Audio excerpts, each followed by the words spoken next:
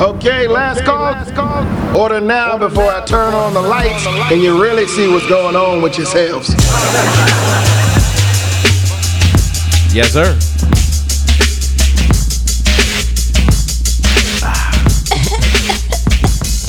That was delicious. Play on, player. Oh, what's up, folks? How y'all doing today? My name's Ken.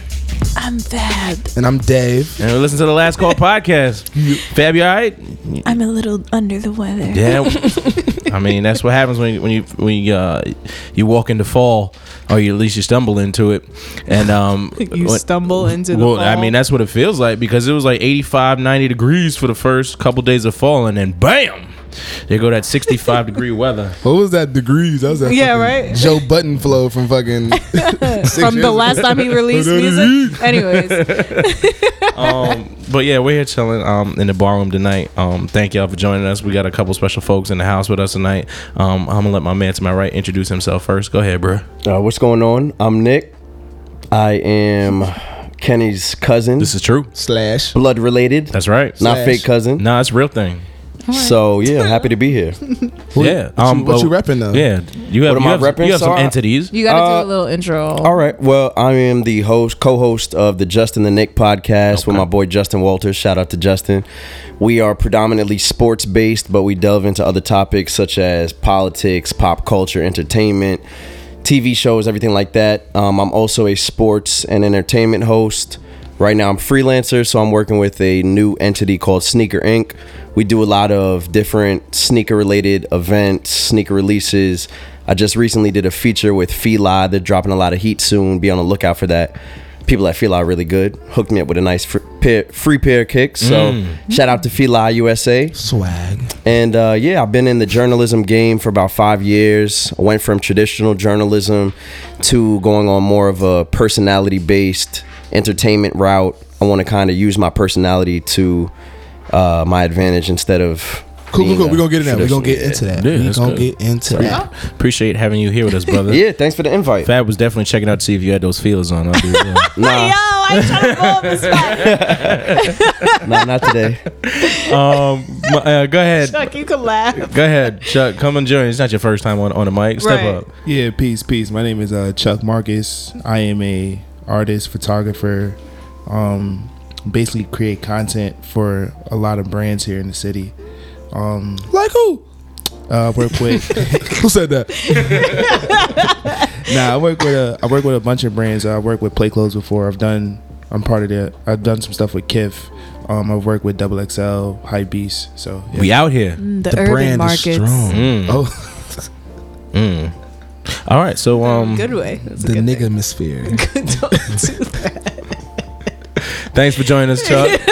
Officially, Chuck has been on the mic for a couple of times, just At randomly. least 12 of the 18 God. Just embrace me. That's all I ask. It's the first time he actually got headphones though. Next Right. week it's gonna be Just I'm Ken, embrace. Fab, Dave, Chuck Chuck. is moving up. Chuck trying to Debo. We hear you, though. We hear you. Yeah, I'm here for it. You know what I'm saying? Embrace me. I'm all about the Chuck's like, let me get my foot in the his way door and through. just Shall slide. move on I'm up. all about the aggressive movements, you know. So cheers to you, brother. Thanks y'all for joining us. We're gonna rely on y'all for conversation and your opinions on the topics that we're sharing into and jumping into in the bar room today. Starting into what we did over the weekend. I know, Chuck, I'll let you get right back on the mic because we were in a celebration of you this weekend. You want to talk about what we was doing? Yeah, I had my first pop-up one-day exhibit called Awkward Spaces here in Harlem at La Maison d'Art. Shout out to the Last Call podcast because the entire podcast was super clutch. Shout out to Fab for making the music and DJing. This nigga who's he provided the fucking wine. Hey, I do what I can, brother. And Dave over there did all the design for like promo. So yeah, shout out to you niggas for holding me down. One stop shop here over here. Yeah, basically. I'm all for the upward advancement of my people. Yes, uplift. Yeah, but basically I showcased 23 images of 4 different dancers of spaces that I deemed as awkward. We photographed in spaces such as like a laundromat, supermarket, library. I even used Grant's Tomb, if you're familiar with Harlem. And I did a traditional dance studio just as an ode to the dance itself. But it was a big turnout, more than I expected. I was very ecstatic about that. So that was good. A lot of friends and family in that space. A lot of press. So I'm very excited, man. Big things that come from here. Big things are gone. Shout out to Blavity though. Yeah, shout out to Blavity had this man on the feature though. Yeah, shout out to Blavity. Like that content boosted some awareness about who I am. So like that was great. He tried to say you got a couple more followers. I was just about to say, I was like, how many followers you got? I should jump a couple hundred this weekend. But now also shout out to Spoiled NYC. If you're not familiar with them, but yeah, they did a good little article that dropped today. I saw that. That's It's a nice tight. little feature. dope. Had that nice little feature photo. I seen Oh, that. I didn't see that. Send that to me. Yeah, I'll send it to you. Yeah, dope. So dope. I mean, the vibe was in there was super dope. You know, I think and I'm gonna shout out L because L was in the building.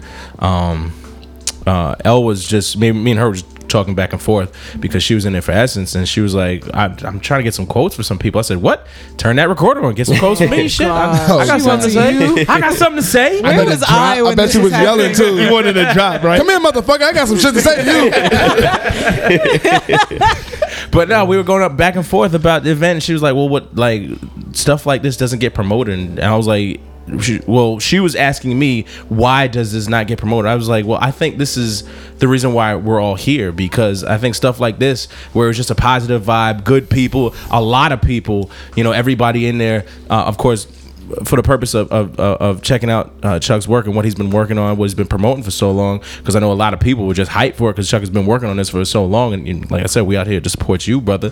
But it was just a congregation of so many different people, and I mean, the space was decent, but it wasn't huge, so it just looked like it was just so full, and everybody's having a good time. We was outside in the back, where there's like a patio, there's a lawn space, a lawn in Harlem where we was just perched up, You was posted up. definitely on the lawn with no red cup. Yep, having a good time. But that's in fact that's where me and Elle did the little short interview. But it was just so good. I was like, this feels like this happens a lot more often than it gets promoted, and it should be promoted more.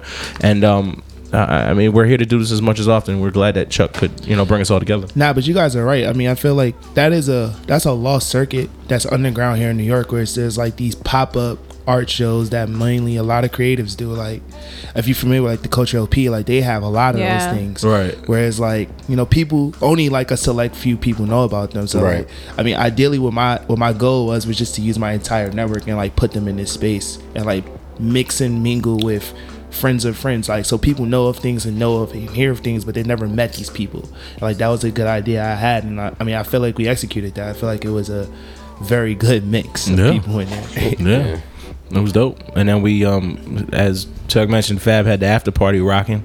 I think it's funny because we were out just out and about. We like, fuck, we gotta catch Fab set. And At what time? It was like 10:30. it was like 10:30. We're like, fuck, Fab, get off at 12. Gotta go. So we hurried over to Fab set. I swear, Fab you didn't leave that stage at 12 o'clock. You got off at like 12:30. Yeah, I'm gonna say 12:30, 12:45. Actually, the questions. other You had that DJ shit was rocking. like, all right. I was like, He was standing up there My with you at one point, right? yeah, because so the reason we got it was because he usually spends there Fridays, Okay. but he happened to switch his day, so he was there that night. So that's why we were easily like able to take over the beginning. But Harlem Nights doesn't get like people don't go there until like later anyway, so it worked out. You know, and all Chuck's people was in there. Yeah, nah, the whoever's like the barmaid, he was like, yo, this is the most people we had in here. Yeah. On a Saturday. Remember, And I was like, Know this, I brother. was like, yeah, that's Man. Fab. Yeah, but Fab was rocking. It was definitely a good time in there. Yo, I have questions though. yo, I saw So- you outside, but you didn't come inside. What happened? That's a real question. Yeah. Was That's it a the dress real code question. thing? Niggas was Huh? looking for you. Was it a dress code thing or you? No. inside? Oh. It was my fucking ID was expired, and he was like, "This could be a counterfeit ID." Yo, Come on, black son, you look spots. Yo, 30. black spots should not be fucking bugging out I'm so glad you said that. more than like actual like mainstream. Been white spots. White spots, I can literally walk into a shit with no ID, dog. Like none. Nope. You got a copy your ID? Nope. You got a picture ID? Nope. I'm 26 though. Holla at the kid. They be like, all right, cool, you good. Black spots will literally like shake you the fuck down. And this spots we try to patronize, be patrons of. Yeah, there we go. And you know, it just feels like we don't get the love like reciprocated. Like you gotta have, and I guess like one thing is like, yeah, they are in different neighborhoods or whatever. But I was at Harlem Nights literally the night before on Friday, no issue, no drama, no nothing. Then I get to the joint and I'm letting my friends talk because they're like, yo, they're a little more corporate than I am. So they're like, yeah, nah, I mean, it's something, it gotta be something. He's like, I can't do it. I'm sitting in the window looking at Fab, getting the tunes off, like pissed. But you know, I got to catch everybody, and I was kind of upset because like, you know, me and Chuck went to school together, so like all of our friends came in town for this shit, and that was the culmination. Exactly, dog. And we was all gonna be Why drinking. didn't you tell me? I could have tried. I mean, you was on set, bro. I know. I saw, but I honestly saw you, and then I saw you come in, and I was like, maybe it was a the dress thing code. is, and like, you know, me and Chuck had been at the studio since like, well, I showed up at like 10:30, 11, but we had been there. I mean, he'd been there before that, but I had been that whole day like with Chuck and helping out and setting up and cleaning up. You know what I'm saying? So it was like, for me, I was like, yo, this is a sign. I'm tired. I'm going home. You know. So, but my question to you, Fab, is that I saw your tweets the next day. And you was like saying something about how somebody asked to like charge their phone while you were mid set, bruh. No, damn, that smells good. Sorry. She's testing no, keys right now. Ty's trying to hook me up with some tea, and he's giving me all the herbs like to showcase. Anyways, the first one. Yeah, no, when I got there, and I started playing, I was like 2 songs in, and this white lady comes up to me and she's like, do you have any Brazilian music? And I was like, Yeah, you did tell me I that. was like, bitch, it's called Harlem Nights. You gonna go to your ass to Red Rooster.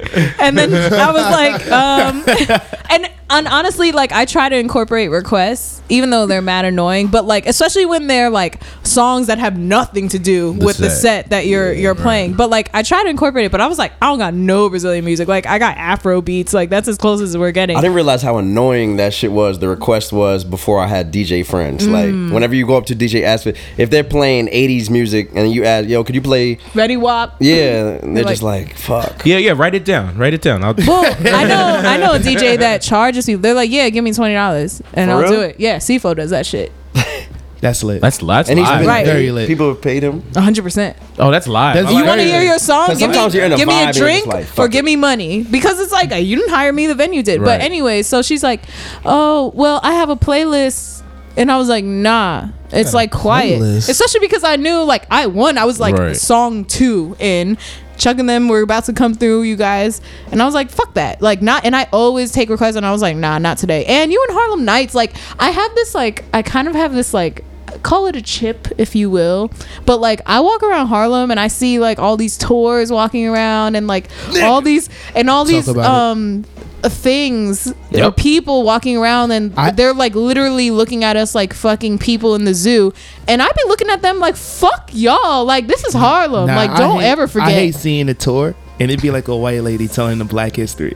Like, yeah. This is where Duke Ellington and them sat down and had dinner. Right. And over here is where the black man, like, wait, what?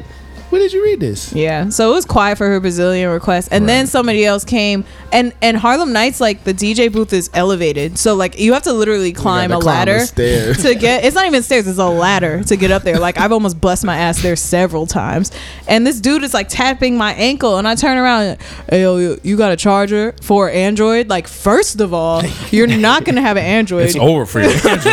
Like, all right. And then second of all, the nerve to like interrupt the music because your phone is dying. There's a bar over there. But anyway, that's my little rant. It's quiet for you. Just to clean up what Dave was talking about with the ID. So, me and Dave were out having an unofficial business meeting on Friday, aka happy hour. Yes.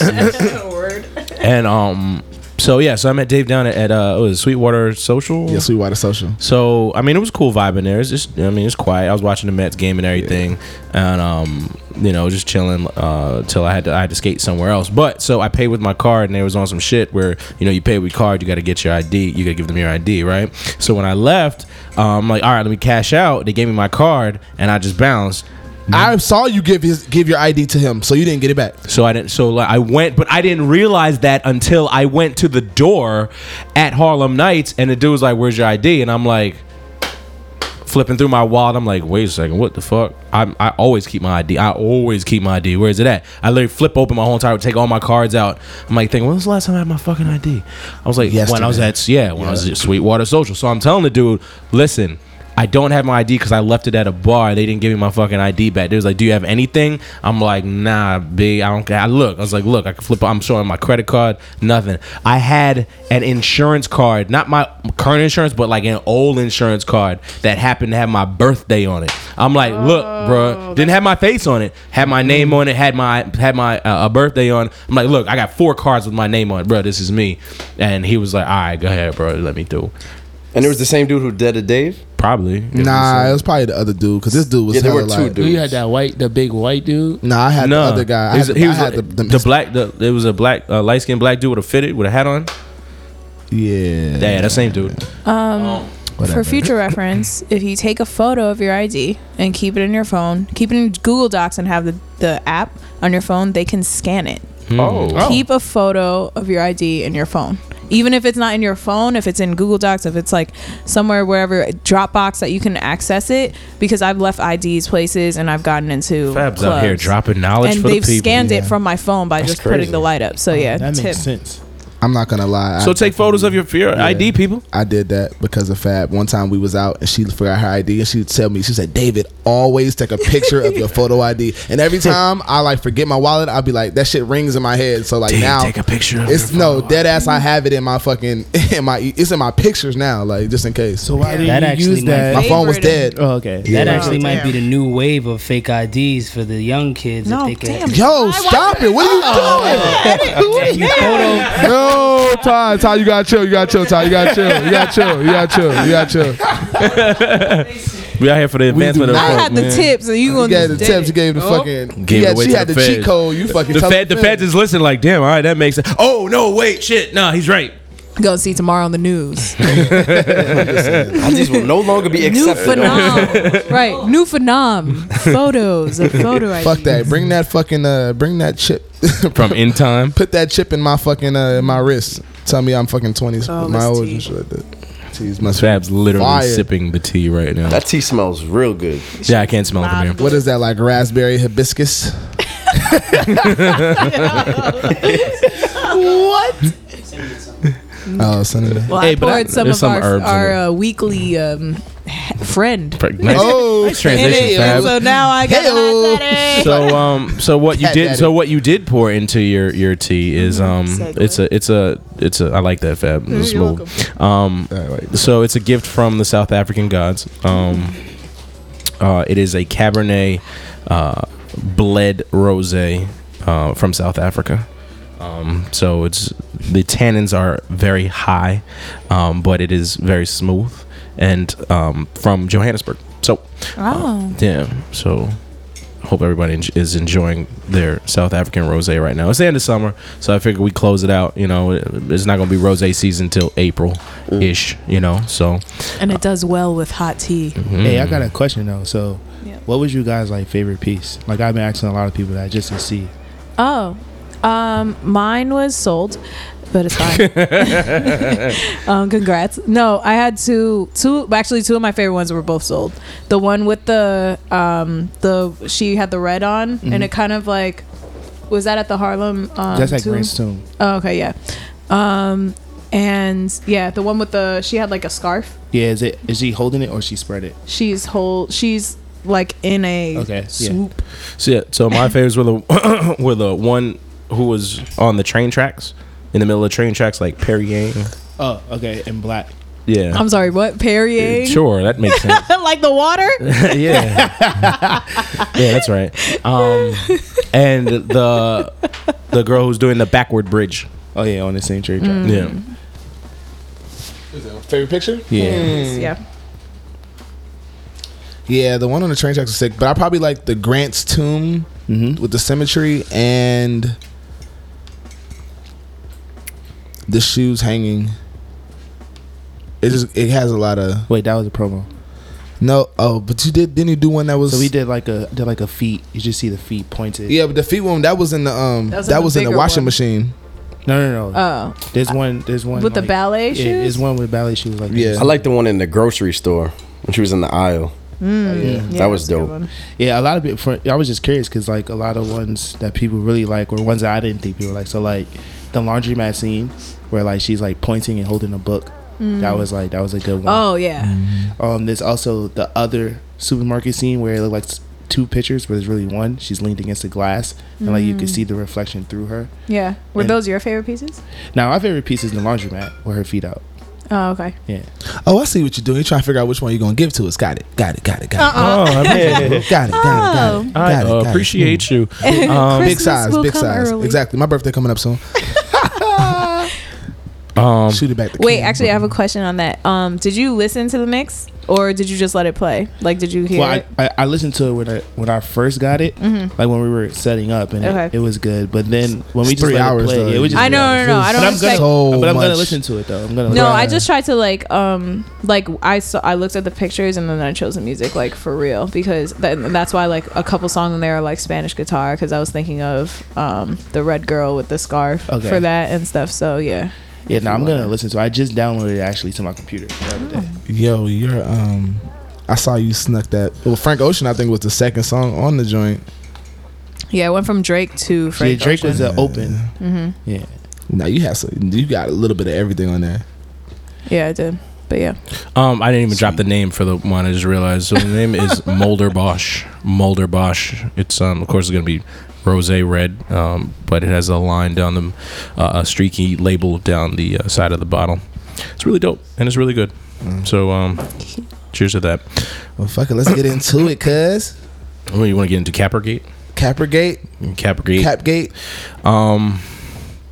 So I mean, going on, it seems like we've been going on from it every week, so we might as well make it like a weekly touch on thing because this week, of course, with the incidents that have happened that we touched on last week, of course, with the NFL playing on Sunday, so you had more players join in the protest in kneeling during the national anthem. I actually saw during a high school game, like it was one of the first times I've seen it was like a white man with a Black Lives Matter shirt kneeling during Yeah. the national anthem. I saw I that. saw that Yeah. one too. I saw a couple of So those. I mean, it's He looked like he didn't like black people. He had like I don't want to make it do the reverse thing of like he looks like a bad guy. That's exactly what you're doing. But nah, man, he had the fucking wild beard. But dog, come on, bro. Dude, like there are certain white people that look like they Stop look it! Stop can it! say the Stop. same You're thing going about us. exactly. You're right. You're going down a deep dark hole. You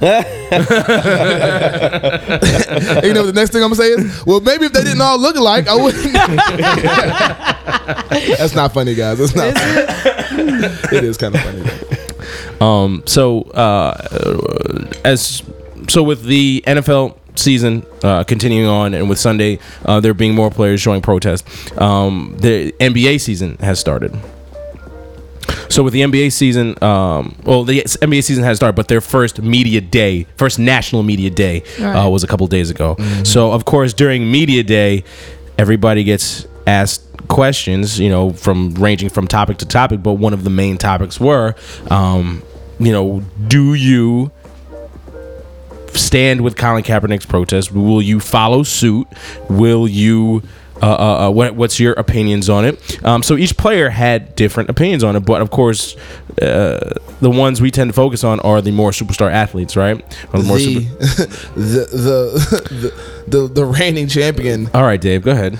I'm not. Get it off your First chest. of all, we're gonna hear it all season. Go ahead, Brian. I mean, but like this is what we were talking about. I think I want to say almost a month ago when this first became a thing Right. at the end of preseason is that like we were saying how I said, yo, this is gonna fucking resonate. This is gonna amplify into the basketball During the season, NBA and season. we haven't even gotten to college basketball yet. But like, this is gonna amplify into the season, and we haven't even seen 1 ounce of basketball yet. But the press day had what's argued now was like the best player in the league. They had LeBron talking about it. Of course, they're gonna ask LeBron because I mean he kind of what people feel like sets the standard for the NBA and what other players should do.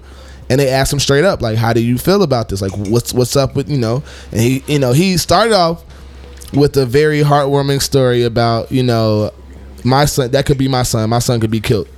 Which is true. That's something that a lot of black men, especially black fathers, the same sentiment they tend to always kind of relay. But then he goes on to say, like, you know, but I really think that all lives matter. I mean, he does try to come back and give it like, oh, well, also I don't disagree with Kaepernick, but I stand for the flag because, quotes, that's just what I do. Right, I mean, but he said I actually support Kaepernick. He didn't say I don't. He said no, I fully support what he's doing. He did say I don't. He said gave him a full hard endorsement of what he was doing. It's like I stand with him. I support what he's doing. But I'm gonna stand for the flag because that's just what I do. Yeah.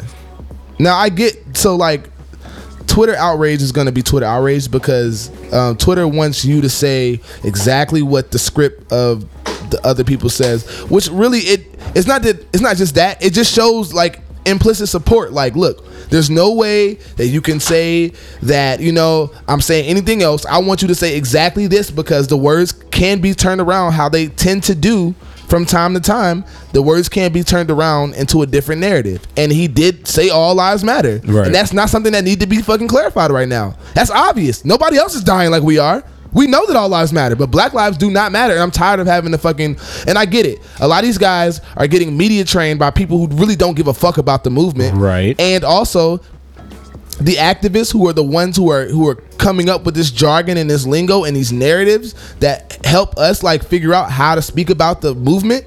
They're not sitting down with these athletes and being like, look, it should be said like this, like that. If we're going to stand together, we have to be in a united front, and we can't have these little chinks in the armor. Things like this, LeBron saying this. Now, mind you, did he specifically say all lives matter? Because I didn't catch that. He did say all lives matter. He did say it. Yes. I'll have to listen again because I didn't hear it. Because I listened to the. He said, I do believe that all lives matter. Okay. Yeah. I think he's being really political. Yeah, absolutely. Now, so I had to text P, who's another friend of the podcast, about this because P has this conspiracy that LeBron and Adam Silver did this whole thing to help LeBron win the championship, whatever. Yo, I love P. Seriously, we're gonna have P on the show. That's gonna happen. He really believes that? Yeah, he's gonna happen. Here's the thing, though. Here's the thing. This doesn't like give me confidence that didn't happen because I like, mind you, the Cavs played their ass off, but aside from that, for Adam Silver, there's no way he didn't call LeBron, because if you don't know, it's actually in the bylaws of the NBA contracts that you cannot sit down during the national anthem or you will be fined, right, and or suspended. Well, that goes back to Sharif Abdul-Rahim. Yeah, who did that's why it was put into the bylaws, because he sat down during the national anthem. There was another Muslim guy who changed. What's Chris? Never mind. Anyways, yeah. I mean, so I had a conversation earlier, and I was just thinking, like, man, is there a thing where like maybe Kaepernick knew that they couldn't find him, like that maybe he had his agent go through his contract, so yo, if I sit down, it's not gonna be a thing, right? And maybe like LeBron's agent was like, yo, nope, it's definitely a thing in the NBA. I definitely think Adam Silver, and maybe Nick, you can touch on this too. I definitely think Adam Silver is very, of all the commissioners of all the sports, he's very much in tap and has a pulse on the culture, right? Mm-hmm. He's very in tune to what, not just his players, but to society as well. So I think that he's like, these discussions are going on now, and he's being proactive about it, about ways to address it, because it's going to happen. There will be players that will protest in their own way, whether it be sitting down. And I think, and this is going off of my just personal opinion, I don't know if he's gonna just like close his eyes to that bylaw or make amendments to it or adjust it, because he's aware of what's happening right now, and he's aware that 75% of his league are Black Americans, right? I don't think he's going to cut his eye to the bylaw, because they warned players today, actually, I think, that players will be fined and or suspended. That's why that bylaw, because it's tucked deep away in the code of conduct. But so the reason why it came out is because of what Nick is saying, that like, yeah, they definitely are telling people like, but on another level, why the fuck are people still saying the national anthem before every single major sporting event? Why not only for a championship game like the Super Bowl or the playoffs? Like, why don't y'all do the national anthem before your podcast? If you don't do it before any game, then you shouldn't do it before no game. I mean, so I hear that argument. I do. I guess my thing is, when do we sing the national anthem? I remember they- Outside of sporting events, when do you hear the national anthem? School. School. That's like elementary school, That's how though, you not even start high your school. day in elementary Government events. No, when I start school, I listened to the Pledge of Allegiance. We didn't sing the national Oh, anthem yeah, every yeah, day. yeah. Oh, right. It was the Pledge of Nah, Allegiance. nigga. First of all, I went to a charter school. We did all three. You stood up, everybody. I pledge allegiance to the flag. and then and then lift every voice Wait, you guys sang that and in sing. I went to a black You charter must have went to school. a black charter school. They black made us Catholic know. charter school. They made us Damn. know that motherfucking Negro national anthem. That's good though. And then you that wasn't guys- a That's bad- another thing they that's could do. great. If you want to do the national anthem, what you could do is also add the Negro national So anthem. here's the thing, and I was They ain't telling. gonna do that shit. I was telling Mark Not about enough this of us. earlier. So I mean, yeah, the Star Spangled Banner. Like, if you just live under a rock or just are an immigrant or have no idea what the lyrics of that bitch is, like that shit is entrenched in violence and war. He wrote that shit in a boat, looking at a battle. Like that shit is about violence, bombs bursting in air. That shit is not a peaceful. Hey, our country is great anthem. But then at the same time, the Negro national. I can see what they're gonna shoot it down. It's because it's entrenched in motherfucking religion. That shit is all about Christianity. But so is everything. And Yeah, God but we the Star trust, Spangled it's in Banner our is money. not. Yeah. One I get nation that. under God, indivisible. Absolutely. But you liberty think and they're justice for all. gonna cut an eye to black people fucking trying to? I mean, but that's why they'll turn an eye to it, because it's for black people. Yeah. Right. It's not for yeah. everybody. It's just amazing to me that they can say, "Oh, there aren't enough." If the argument was that, well, there aren't enough black people in the audience or whatever to support the Negro national anthem. 90 to 95% of every player in every major sport besides baseball, hockey, and golf, Well, baseball's black. Don't forget that.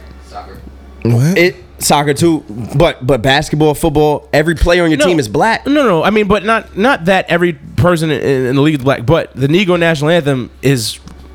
I mean, it's for Negroes. It's like that's why. It's about. It was written during the Civil War. It's like, not inclusive. It's slavery. It's about slaves overcoming. Yeah. So I mean, you can't apply that to Right. a national audience. But is no the matter where- national anthem Right. But then- including but- black but- people? but- Exactly. No. It was 'Cause written. If it was written during slavery. Yeah. if it was, why would the Negro national anthem exist? Right. Well, The Negro national anthem is just like Amazing Grace, where it's literally like in a Negro spiritual tone, where the whole song is literally about black people uprising and uplifting themselves beyond their fucking current circumstances. That's literally what that whole shit is about. I think that would solve a lot of issues if the NFL decided to do that. Do you think it really would solve issues or start Within the more- NFL, or start- because first of all, I or- think but- kneeling. I but think listen, kneeling listen. doesn't solve shit. But I'm saying or start more controversy. Kneeling creates a conversation, though, so I do appreciate that. I appreciate that time. I appreciate it too, 'Cause the but at Black the same Lives time, teach I would the- appreciate if Kaepernick did more than just kneel. Well, he's before donating games. all this Donating money. and shit. I mean, he's in the hood. I mean, he's donating. Yeah. He's putting out. He's so I kinda mean, limited. so taking it a step further from what you're saying,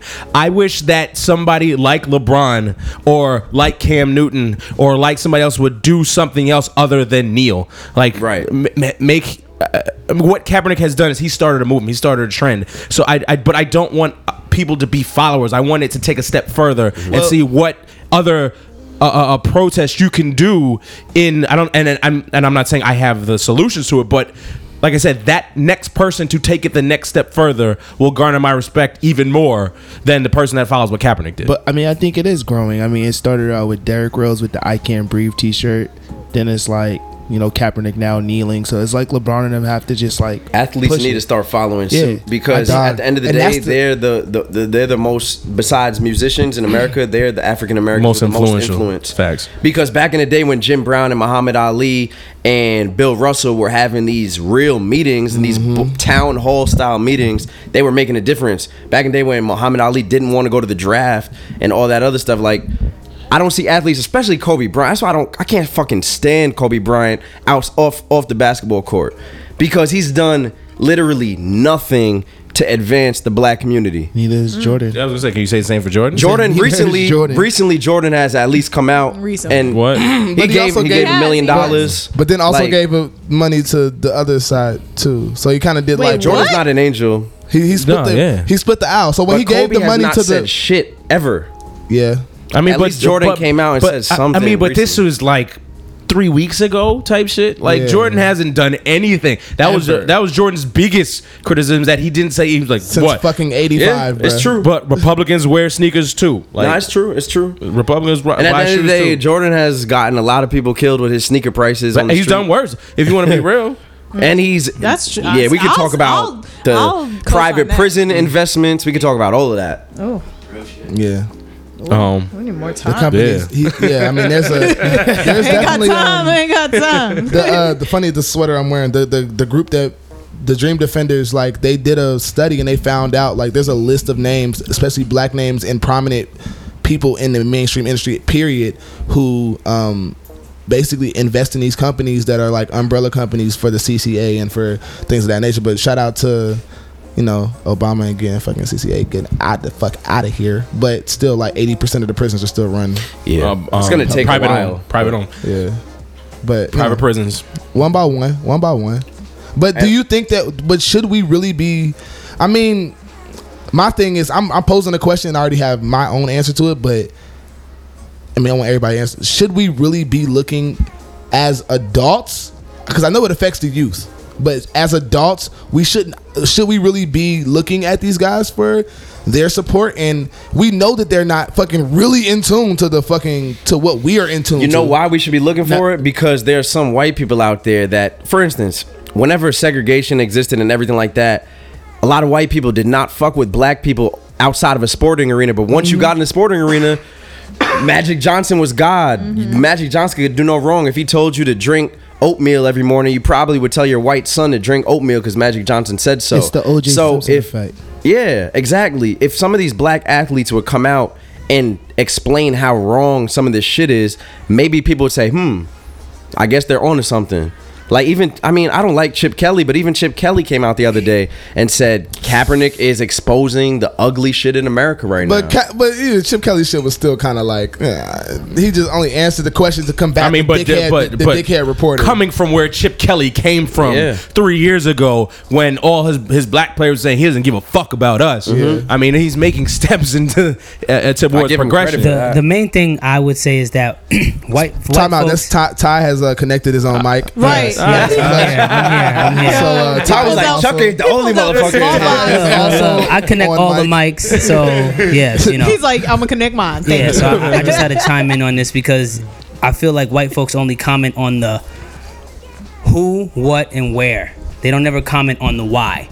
And what I mean by that is like the who is like, oh, who is it? Oh, Colin Kaepernick. Oh, he's a backup quarterback. What's he complaining about? Oh, Black Lives Matter and unjust protests. Where is he doing it? On a football field? That's so disrespectful. But when you see unarmed black man get 2 incidents back to back, get shot, why aren't people commenting about that? That's why he's protesting. So if you're gonna comment, don't comment on the what, don't comment on the who, don't comment on the where, comment on the why. Because as soon as this shit happens, no one has nothing to say. So why aren't you commenting on the why? As soon as it's just crickets, like, oh, you'll see the guy, his hands is up, that had the helicopter view of the situation, he gets shot. All those people that got to comment about Kaepernick's behavior, they got nothing to say about that. Right. That is why Kaepernick is doing it. So if you're gonna comment on something, don't comment when it benefits you. Don't comment on everything, or don't say nothing at all. Right. You know what I mean? So that's where the main issue comes at. Is people want to comment on the who, what, where, but not the why. And I think there was a lot of frustration from a lot of people last week, you know, when all these incidents were happening. And it's just like there was such an outrage when Colin Kaepernick, took his stand when he was the first one to sit down and then to, follow suit and then kneel. But there, where were those people 2 weeks later when you had these incidents shown in your face, minute after minute, whether it be on the TV, whether it be on your phone, whether it be in the newspaper, however you access your media, there were these blatant incidences of, injustice, and I'll give props where props is due. Tulsa charged that Betty White, Betty Shelby was her name, charged her with manslaughter.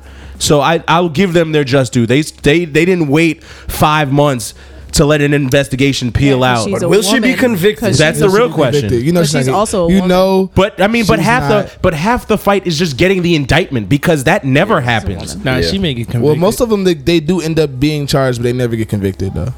Like with the Baltimore people, how they like literally over the last year and a half have been letting all 8 officers off. Like, oh, these 2 officers off, this 1 officer off. I mean, Even if she gets convicted, I know they're gonna give her a sweet fucking deal. Right. Yeah. Ever since I watched the night of, I think of shit behind the scenes now where I'm like, damn, yo, like these prosecutors and these all these people work together at the end of the day behind the scenes. Even and it's a cop. They're gonna look out for her regardless. They're gonna be like, look, we gotta make good face. We gotta do this for the public.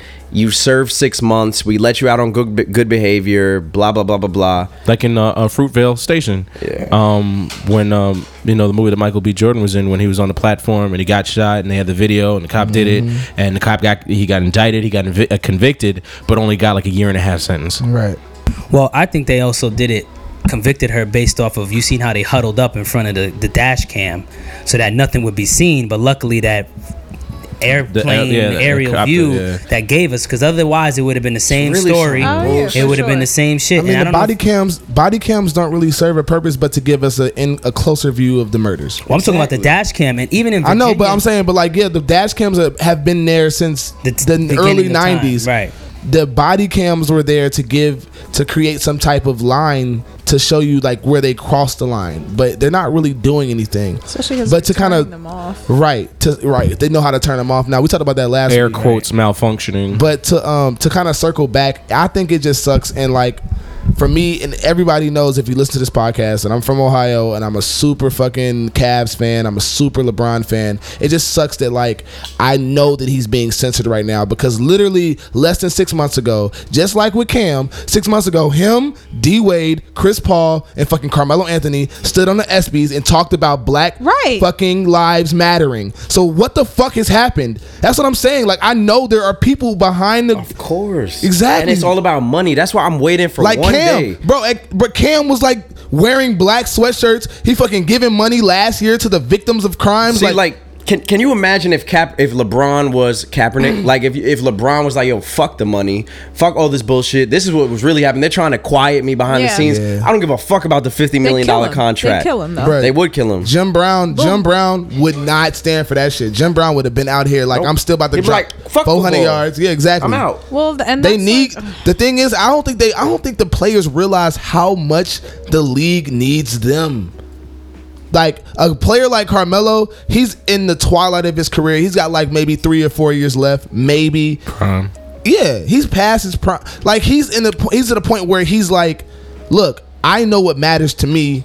Even though I'm not the biggest player in the league, I am a superstar. I am an all-star. And so I know that that's why I said, like, when they stood up at the ESPYs and said that shit and wore all black and did their thing, I was like, I believed in that. And Carmelo has still pushed since then to like keep this actions going and wanting to commit to the cause and stuff like that. It's funny, like Carmelo is the only one out of all of them that I think really is down. Him and Dwayne Wade.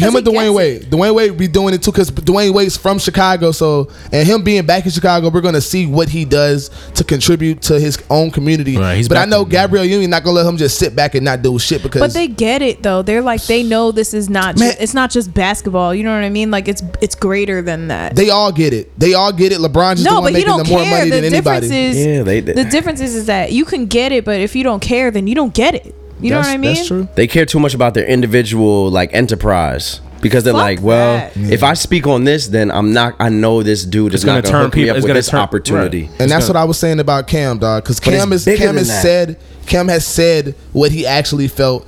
Everything now since then has been a recanting of that. Even him, he's still digging himself in a hole deeper with his fucking dumbass wing ding fucking captions on Instagram.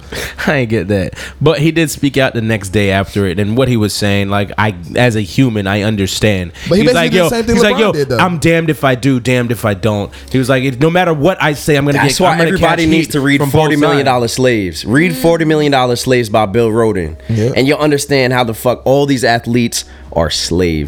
They're all caught up in the system, the same system that all of us are in, because at the end of the day, you might see LeBron on TV, you might see all these dudes on TV making $100 million here, $100 million there. LeBron signed $1 billion contract, but he's still a contract tied to Nike. He's still owned by people. Like all these athletes are afraid to lose their bread.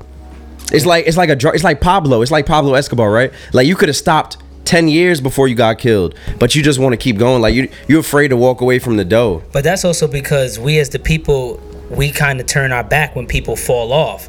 We don't support them, so they don't feel like they have a safety net. So they feel like they out on their own. So true. it's kind of like That's as true. soon as it seems like, oh shit, he fucked up. Like even when I had my studio back in the day, we used to have parties, and you know we was 20, 21, like you know. So sometimes you get somebody who's 19 or 20 who come in the party, and if anything happened, if I got caught at that party having people drinking and shit like that, I'm the one getting arrested. I'm the one going to jail, And everybody's out. Everybody's like, that oh party damn, was dope, but Ty fucked up, yo. I don't know, he had that party. Like it's nobody going, you know what I'm saying? So it's like, if people felt like they had the public's back, like the public had their back, or they would be there to support them, or then that would be a little bit more substantial for them to step out. But when you feel like you just in this square, and as soon as you step out, motherfuckers ain't gonna respect you. Well, come on though. That's the same theory of anybody in our position who like raises up and becomes super successful.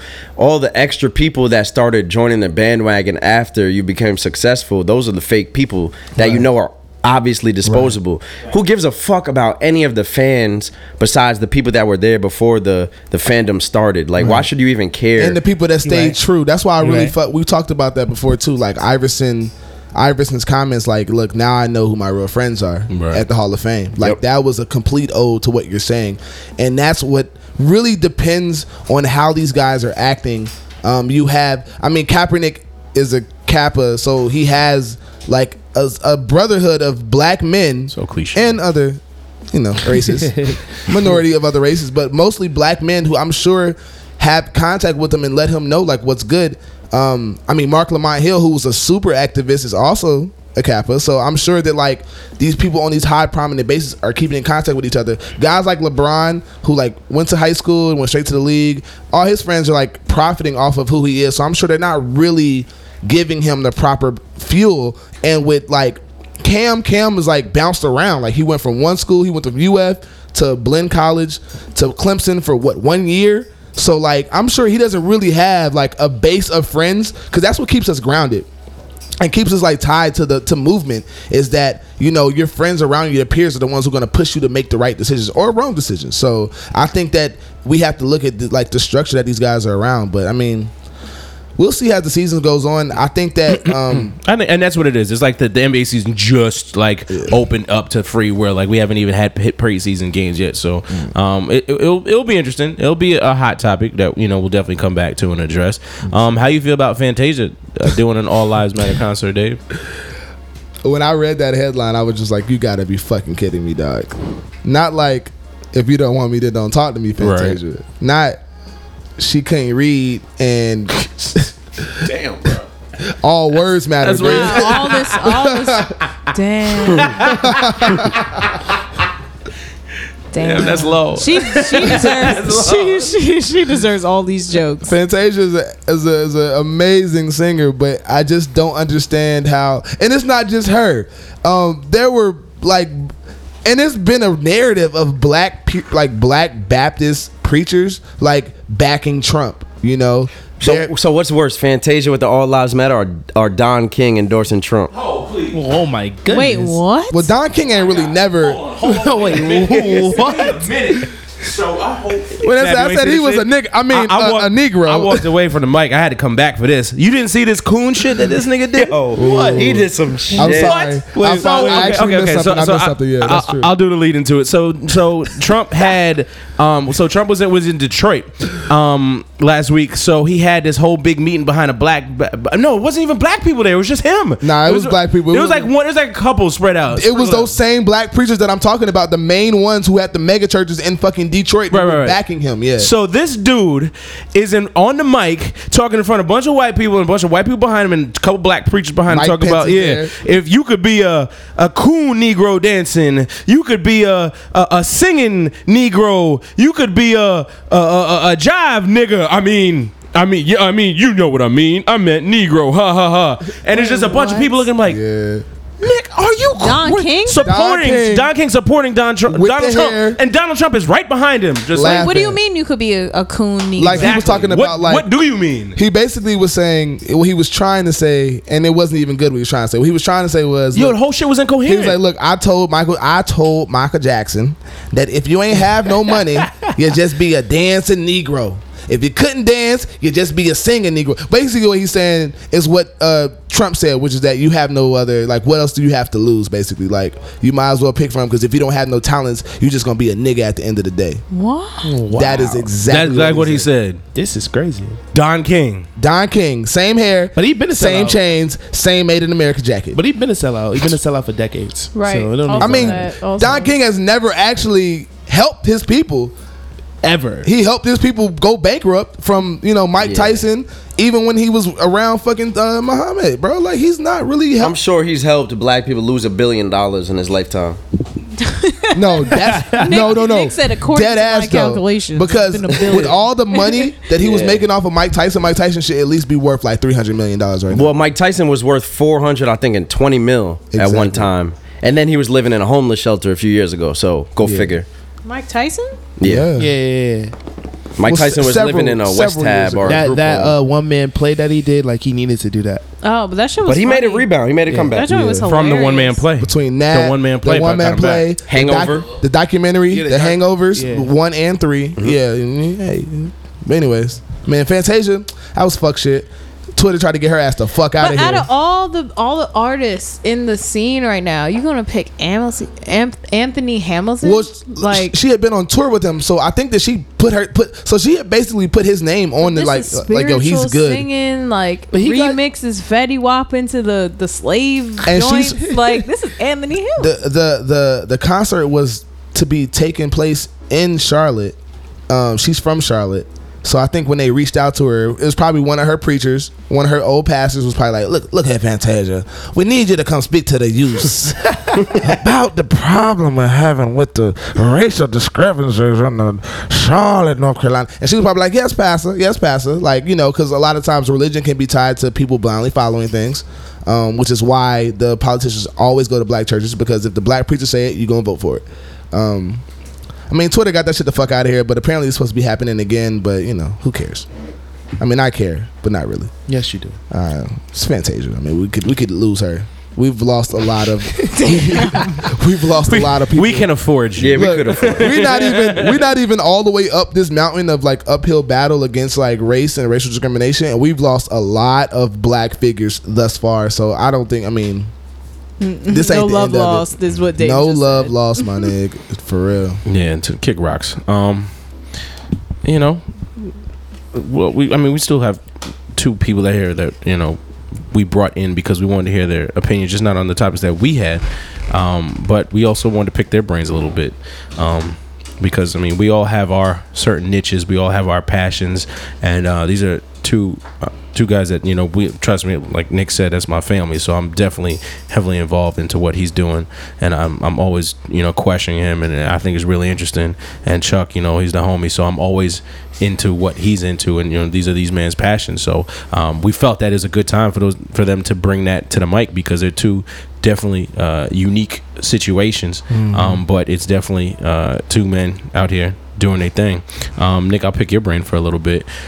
What made you want to get into the journalism aspect and transition into sports journalism? Well, in high school, the end of high school, I started to do a lot of oratory competitions. I was doing a lot of speeches, and I wanted to find a career path that allowed me to use my voice and get paid for it without necessarily doing something like being a lawyer or something regular. I knew I didn't want a regular 9-to-5 job that people in my family had, people that I had grown up with, had parents that had. I wanted something that really had to do with my passion, and I really loved sports my whole life.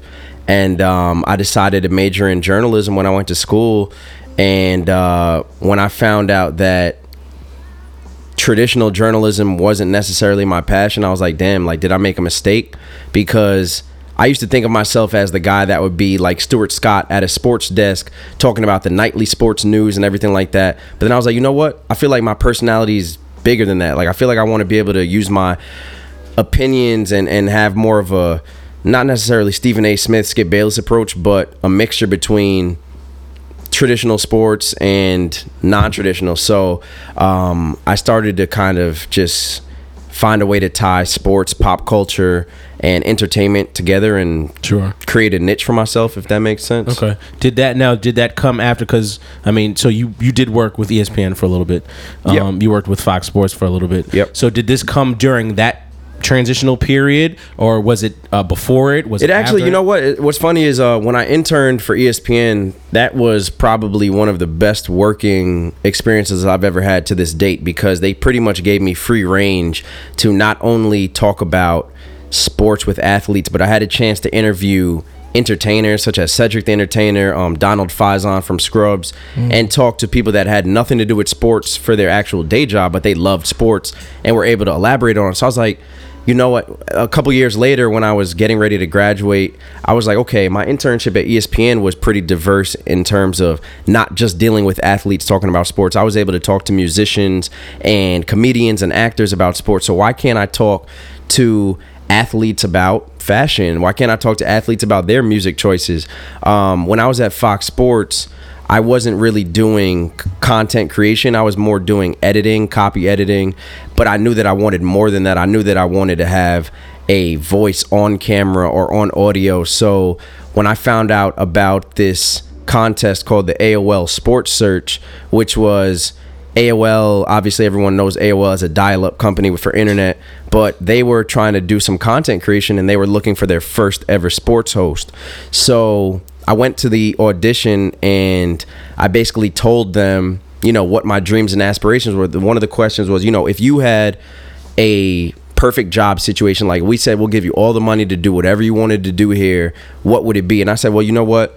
I really like watching Anthony Bourdain. I really like watching ESPN, and I really like listening to music. So if I had a perfect job, I would love to be the type of dude that could travel to Jamaica, talk to Usain Bolt about track and field, but also about the food from Jamaica, and go to a party and pretty much explore Usain Bolt's whole, you know, world. Like I would want to talk to him more.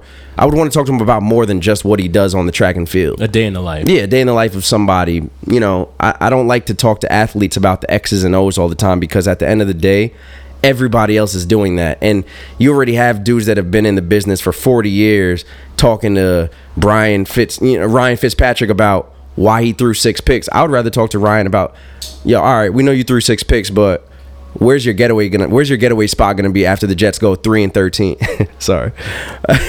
But you know, I just like to talk to athletes about more than their day jobs. Yeah. So it's been able to work for me thus far. All right, I appreciate the shade. That kind of reminds me of I don't know if you guys remember like that show that Brooke Burke used to do on E. Like after Howard Stern, she would just like go to like mad places and just be partying, and she would go during the daytime and she would maybe like do some like ATVing and do whatever tourist stuff. You know, Brooke Burke, she was like fine bikinis and stuff like that, and then they would take her to the hottest party in Barbados and she'd be like, yo, I'm coming live from this party. Like that shit was lit. So I can understand like at least rooting yourself in something that not only you're passionate about, but something you can just enjoy. Like you only have this life so many times. Like I think we have a bad stigma about not enjoying work, especially amongst Black people. We have a thing that work should be laborious, it should hurt, it should be painful, life should be a struggle. No. You know, I was just talking about this with a friend, because like, yo, I think it's crazy that Black people think that we just always just have to struggle, and I find it that other races don't encourage this. Like if I'm in college and my parents are working and they are above the, you know, the low income range, like they're middle class, like they should be able to shoot me some bread if I'm taking care of my own college. You know, like I shouldn't have to be taking a 20-30 hour job and also taking 18 hours of schoolwork or whatever. Yeah, you should be able to work smart. And one of my boys, actually the co-host to my podcast, Justin, he is a traditional sports anchor. You can watch him on Verizon Fios. He's the sports guy over there. If you have Fios 1, you can watch him over there in Westchester in the Bronx. But he posted a picture of him reporting from the Giants game the other day, and his caption was, "Mondays aren't so bad, it's your job that sucks." And it's like, find something that you really love to do. Don't worry about the money. Don't worry about anything else than finding something that you love to do. And if you're passionate about something, the money's eventually gonna come. And I definitely agree with that. That's just the way you should live life. Like it's not even like most people say they hate Mondays. I think people hate Tuesdays, because like if you have a good weekend, that trickles down to Monday, and then Tuesday come and you're like, damn, when is hump day? When it's Thursday? So it's like really that. But like, yeah, you should definitely find your passion where it is. Like, I mean, transitioning. How'd you fall in love with your passion? This is Chuck speaking, by the way, if you're not aware. I mean, mine's is different. I think I've seen a lot of photographers getting paid for shitty work, and I was looking like, what the fuck? Like, how is this happening? And I realized it was just like access, right? But like I transitioned now, so like now I teach photography inside of middle school. Right. So like I'm getting paid to do what I love, and like that's where Nick's point comes into play. Like it took me 5 years to get to this job. Before that, I did a lot of freelance and worked for different brands and created content and like found my style. But yeah, I just seen people getting paid, and I was like, this shit is not good. Now, let me pick your brain on that. Like, what to you define shitty work? Like, what's the difference between shitty work and good work, if you could break it down? I mean, for me, it's like just having a regular ass concept and someone calling this shit great. Where instead of like making a concept, like tell a story. So like, look at my show, for instance. Like, most people are like, yo, this was a legit show because you told a story. It wasn't like you went in your archives, pick some pictures and say, yo, this is my exhibit. Yeah. You know what I'm saying? Like, and I think there's a few brands that do that. Like, I mean, Leon Dior does that very good. Like, they tell stories with their lookbooks. Mm-hmm. I think Kith used to do it. They don't do it anymore. Now it's just like, these are the clothes. So crazy, because I've never even thought about that. When I look at a lookbook, I never look for a story because I don't think I've ever seen one. Well, in the a story, lookbook. sometimes the stories be like colors, patterns, whatever that pattern is. So for instance, It depends on the brand too. Like Brooklyn Circus used to really infuse their lookbooks with actual like trying to do something, and then you have people who just do what Chuck does outside of just brands, like street etiquette. I remember one of the first things that I was introduced to in college was the Black Ivy thing that Joshua Kissy and Luigi from Brooklyn Circus were a part of, where basically they went to like this old looking campus, old City Ivy League. College. Yep, and they fucking all dressed in this like black dandy attire, and it was the fucking dopest thing I had ever seen in my life. And like I remember bringing that to fam, and I was a part of the magazine at the time, and being like, yo, we have to do a shoot like this. Yeah, because Street Etiquette does it well. They did it. They also did a collab. Or used to, yeah. Yeah, they used to, but even they still do it. Madberry is good with stories with, with product too. Madberry stories are good, but like there's a Street Etiquette story that I like, and it was Slumflower, and it was like taking like a whole bunch of black men based around this little kid. They're all dressed in suits, but they live in the projects. And like the concept was kind of like playing basketball, but it was based around this one kid and like who he sees when he travels through the projects. But like, yeah, Madberry's very good at telling stories. Like we were just talking about that off air about like how they just dropped this T-shirt today, but the whole concept is based around like a dirty ass copy machine room, like old Xerox commercials and shit like that. But Oh, go ahead. Go for it. No, I was not to like steer away from it, but Nick, I had a question about like the state of journalism right now, and like how traditional journalism versus like where we are now, like going to school for journalism, like what are they even teaching? You know? Like when I sometimes I speak at universities to journalism students, and they ask me questions like, what should we be doing if we want to be in your position, or what should we be doing if we want to be Stephen A. Smith? And I'm like, all right, first of all, you can't look at it like you want to be doing what I'm doing or what Stephen A. Smith is doing, because everybody has their own path, and it's not the same as it was 5 years ago, or especially 10 years ago. If you want to be a journalist in today's climate, you have to know how to do everything. There's no such thing as a columnist anymore. There's no such thing as a writer anymore. There's no such thing as a TV host anymore, because you got to know how to shoot. You got to know how to edit. You got to know how to write. You have to know how to do pretty much everything, because everything is transitioning into the digital sphere. No matter if you work for a newspaper or a TV media outlet or a digital outlet, you have to be willing to do everything, because companies are cutting back on spending money for somebody who's only one-dimensional. Yeah. You have to be able to carry your own weight and help in other areas, or else you're not going to be able to survive. But I think it's a beautiful thing, because today is the type of day that anybody can say, you know what, I'm going to be a journalist. I have a friend, he has a podcast as well, and he does his own thing. His handle is JR Sports Brief, and this dude basically created his own niche from scratch. He has like 300K followers on Twitter. He has sponsorship. He interviews all types of athletes. He gets invited to all-star games, and he doesn't work for an outlet. Like, he just gets his own bread. It's like being an independent artist. Yeah. He's just making all this bread without being tied to ESPN or Fox Sports or anywhere like that. He's not a quote-unquote slave to anybody. He can take vacation whenever he feels like it. That's awesome. Yeah, and that's the goal for me. I mean, I would love to get to that point. But that's a time period. though. That's a time period into though. Yeah. That's what we're like. I feel like this is just a different time period. I think of like the Harlem Renaissance, where it's just like music, right? But like for us now, it's like creating your own situation and lane, profiting from it, and then like building more content to get you there. Because like there's a lot of creative agencies that have been built. There's a lot of things. Like I always say, like if you do fitness, if you do photography, and if you do something in like fashion, you'll last a little bit longer. All the rest of the stuff are like waves that are go in and out, that we're like coming out of. Because even when like being a writer used to be cool, like you said, but now it's just like a lot of shit becomes yellow journalism. And then like after a while, it's just like, oh, I write, but I also, like you said, you have those components. Because I mean, a lot of guys, they'd be like, yo, I do photography. I'd be like, where are you? But what do you do? Oh, I work for fucking somebody else and I'm a writer. But they just know how to use a camera. That's what I was gonna ask you about. Is that I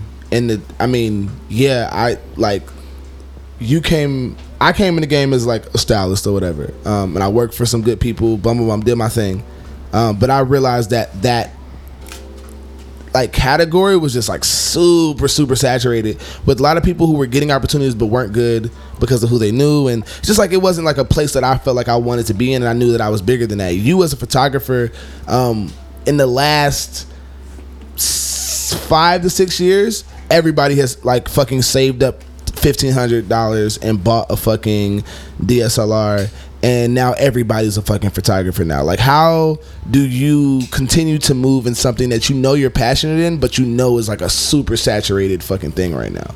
I mean, for me, it's I literally do. I market myself differently, right? I call myself a content producer or curator, right? So like putting a photographer out there for me is just like non-existent. But you know, if someone's like, oh, what is that? Essentially, I'm a photographer. I create content. I create scenarios and tell stories for you. But you've absorbed what would be the role of a creative director and an art director and an editor, like not like a actual writing editor, but like a photo editor. So like a lot of the, I mean, if there's a few like prominent photographers in like our age bracket, and most of those guys, if not all, edit their own photos. You do the same thing as well, right? Essentially, yes. Yeah. So I mean, those are things that that Nick was embarking on or was speaking on. Like, I think that's something that is just in general for a lot of people who are maybe have seen things growing up. Like, I think for Nick, one of my favorite examples of that is like Bomani Jones. So Bomani Jones, if you're not familiar, he's on ESPN now, but he's bounced around a few different networks. Oh, yeah. And it's because he's unbridled, and he's like very much so like he understands his brand and his niche. And a lot of times, like a lot of different broadcast companies try to like box him in, and he ends up either getting let go or he leaves himself. But he's always blogged, always written, always done the podcast thing, and now it's like a super thing now. And like ESPN has invested now because of him, and other people have invested into the podcast thing. Like, you now, like every episode of His and Hers is now available in podcast form, which is fucking genius. Well, touching on Bomani Jones, and this could work for any type of career path. If you watch him on TED Talk, he talks about how even though he was having all these opportunities before, the reason why he kept bouncing up and down and around was because he couldn't stick to an actual path. Like, he wasn't directing his energy into an actual created plan. Like, he finally created a plan and worked with it and stuck with it and brought it with him to different places. Because if you don't have a plan, no matter what you're doing, you're going to be all over the place and not have your energy centered anywhere. And to tie back to your question, Dave, like how is it is to be a photographer and it's saturated? That's the key. It's having a certain style or plan. If An aesthetic. I mean, an aesthetic. So essentially, you're an artist. Yeah, but I do mostly content and details, right? So right. Like that's what my main focus is. You know, I transition to events too, in a sense, but mostly like I do content and detail product shots. You know, very basic, flat down things, right? You have guys like Pierre, who's like started out with like shooting people, but transitioning to now doing more lookbooks. Yeah, you know, and things like that. Then you have guys like Skinny, who I consider as like the modern day Bill Cunningham. He just shoots the people, you know, and he shoots what he sees. So it's just finding your style. Like for me, because a lot of photographers they think that like, oh, I do weddings, I do parties, and I do this. Then like you get a job, and then the job is like, well, can you do this type of work for me? I want you to do a product shot, flat down, looks exactly like this, create this. And they be like, well, I've never done that before, but I've done this. And it's like, it's good to be versatile in a lot of things, but you got to have something that is definitely yours and like your own aesthetic, if that makes sense. But also, I think what we both are speaking to is that it has to be a wise decision in what you're actually embarking on, like what you're actually like good at. Like you have to be something that they don't just be the guy who's good at shooting trees, be the guy who's good at shooting landscape, you know? So I mean, I get that. That's cool though. I'm happy that both of you guys are, you know, doing well, dog. Run your own lane. Exactly. But I mean, it's important. It's important to find, I mean, like you said, it's not like you have to find that profession. But I feel like I need to say something about that, because people will look at my Instagram or look at my Twitter or look at anything on my social media and think, damn, like Nick must have like crazy amounts of dollars in the bank, and Nick must be doing, nah, it's a grind. Like just because I'm doing this work doesn't mean that I'm on the level of a Stephen A. Smith or any of these people that have worked in this business for 25 plus years and have earned their stripes. I haven't earned my stripes yet. Right. So I haven't even gotten anywhere close to what my actual real plans are. This is just the beginning, and I'm sure Chuck can say the same about himself. Like, people can't look and say, damn, like y'all are doing super well, great. Nah, what people who want to be interested in either of our careers should be asking is like, all right, what steps are y'all taking to like break through the next level, and how do you feel about all the challenges that you're facing, X, Y, and Z, etc.? Because I mean, personally myself, I haven't made it to even 25% of where I plan on going. Like, this is literally just the beginning. Nah, yeah, same here. I'm nowhere near it. I got a chance to see what it may look like on Saturday, you know, but that's like continuing to push that limit and seeing, like, you know, that should only drive you more. Yeah, it's a marathon. It's a marathon. It's about those who last the longest in something that is seemingly like a desert. Like, following your dreams is like following your heart, and when you're following your heart, you're literally out by yourself. There's nothing around to help you. You might go, you know, to carry the analogy, you might go days without drinking water, clean water, but you have to somehow survive, because everybody before you who's made it through that desert, through that wilderness, has fucking survived. And they're going to tell you the same thing that you're already thinking to yourself. You're thinking that there's a way around it. There is not. No. If you're looking at people who have fucking, you know, skipped up, and that's from anything like fucking Ken being in, you know, the wine business, Fab DJing, like, you know, me doing the fashion thing. There's literally like no way around this shit, and I'm sure each of us have like that one exception of an example of somebody who like came in this shit and they had the connections and they had the right person, and in 1 year, boom, they rocking. But we're looking at them in 2016. Look at that same person in 10 years and 15 and 20 years. And that just goes back to, if you follow me on social media, you know my favorite hashtag is 10,000 hours, and like it just goes, yeah, you know. Well, Zach Gladwell, I need you to right? go ahead. Before we get too ahead of ourselves, I want to ask you guys, did you guys have like an aha moment of when you knew, you know, like what you really wanted to do? Like, the difference between, you know, traditional journalism for you and like, or like, you know, what kind of photography you really wanted to get into? Like, did you guys have like an aha moment, or like a something happened that just it clicked, or like you were doing something? I know I did.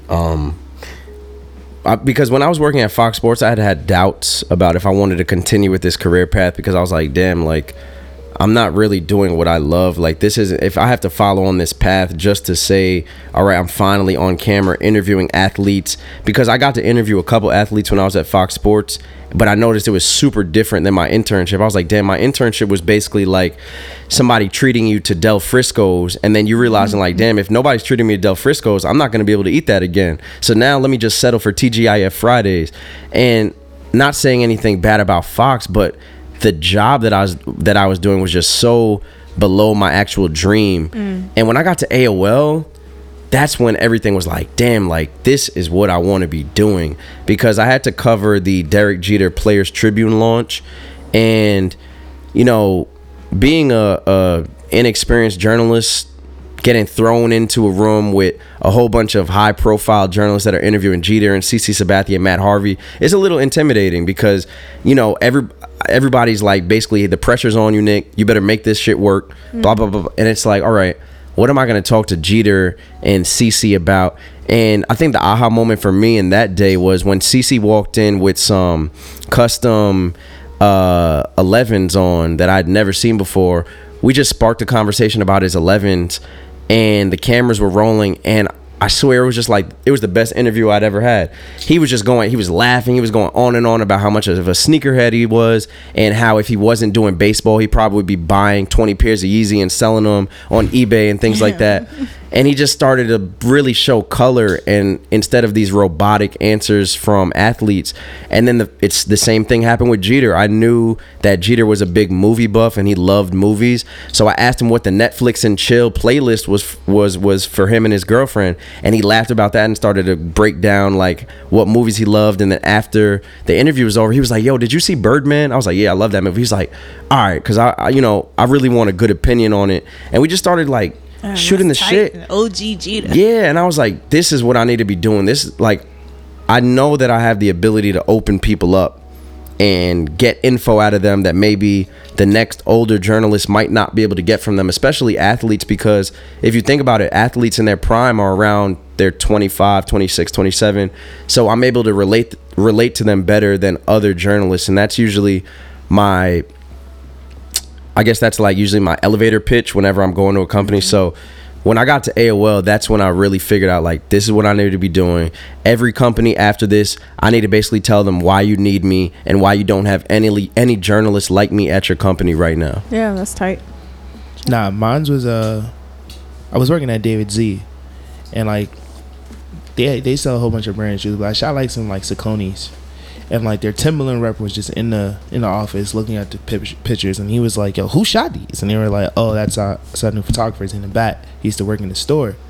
And like their 40th anniversary was around, so if you remember that time, it's like they're re-releasing the 40 Belows. They had like this 6-inch boot with like a white leather at the top, and they did like a mountain hiker that was like brown. And it was like, hey, we want you to shoot this whole collection.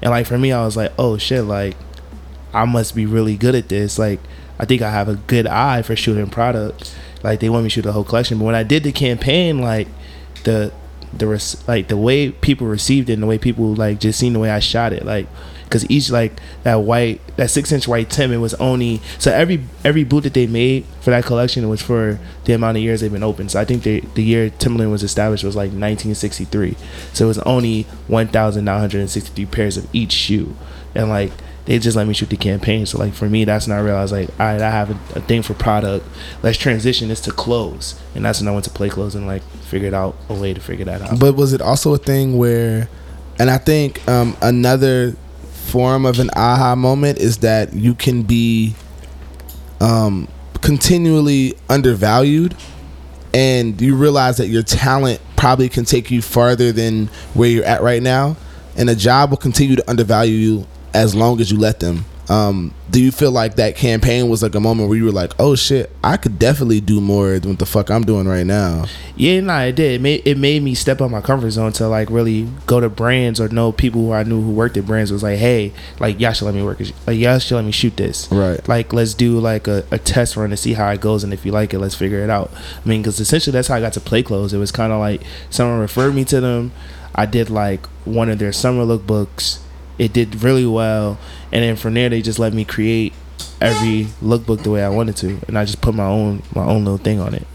Yeah. That's dope. Well, that's dope. We appreciate y'all sharing y'all trials and tribulations, and we take for y'all to got there, and definitely spreading out the good word, because I mean, it's once you find that passion, once you find that like Fab said, once you find that aha moment and it clicks, it feels like that's the right path for you. I know I had my aha moment when I did my interview with Empire, and it started off as just a regular, like, I walked in suit and tie. I'm the best dressed person in the motherfucking building, so I know I'm already setting off the good foot. And I sit down with the dude, and he was like, "All right, tell me something about yourself." I was like, "Well, I'm a Mets, Nets, and Jets fan. Mets, Knicks, and Jets fan." So first thing off the bat is, I'm loyal. That's the best line I've heard. That's the best interview line I've heard. I might use that shit just because. I might just start using that shit. So I'm loyal. I'm all about it. So he laughed, and then we started talking about. He's like, "Oh, well, I'm from Tampa Bay." I was like, "Oh, so you fan that you happy that they drafted Jameis?" He was like, "Yeah, fucking awesome." So we started, going back and forth, and we're just talking. He was like, "Well, why are you here?" I'm like, "Bro, I wanted to be in the wine business. I saw people when I was working in my wine store, walking in good suits, and, shiny shoes, and driving nice cars. I said I need a piece of the pie. When I lived out in Europe, I saw people. I got introduced to the culture, but then coming back here, they were like, what I'm saying? I saw like the actual life that a distributor or somebody that works for the supplier works, and he bought into me. He bought into that, and then it's funny because when I went out to California for for a vineyard trip a couple weeks ago. So we had a dinner, and I don't know how it happened. I just happened to sit down at like the table with all the managers, right? I'm the only like regular employee sitting at the table, and they're like, "How'd you find your seat here?" I was like, "I just sat down." So my manager, he's giving a speech at the table, and he just points to me and he says, "This guy," he's like, "I'll be honest with you," he's like, "I had no intentions on hiring you. I just took the interview as a favor to Bob, because Bob was one of the guys that was the supplier that worked in my store, and Bob knows I'd been trying to get my foot inside the industry for at least a good year and a half, 2 years. So Bob said there was his own position. He took my resume. He's like, "Yo, I only took the interview as a favor to Bob." He's like, "But you blew me away in your interview, how you can just converse and break down a conversation. I know that's the keys, and fuck all the wine and all that." He's like, "That's the keys to our business. If you can do that, if you can have a conversation with somebody and you can make somebody feel at ease, you belong in this business." And he's like, "I felt from 2 minutes into the interview," he's like, "I called another guy," which he did. He called another guy, and he literally left. He's like, "Oh, I'll be right back." He brought another guy into the interview. He's like, "Sit down. Tell me what you think of him." And we're just going back and forth. So it was at that moment that I knew, I'm like, this is something that I like, I wanted more knowledge of, and the money is decent. I think for me, for a job, there's three things that you need, that I need to so out of the three things, you need two of the things to like your job. You need three to love. One is you need to be making money. 2, the people that you work around, and 3, that you're learning something. If you can get 2 of those 3 things, it's a good job. If you can get all 3 of those things, it's a great job, at least in my eyes. So, and I'm doing all 3 of those things. So it's been a blessing. Yeah, that's awesome. I think there's like one more aspect in that though, like promise for, like if you like upward advancement. Absolutely, and vertical integration. Sure. Absolutely.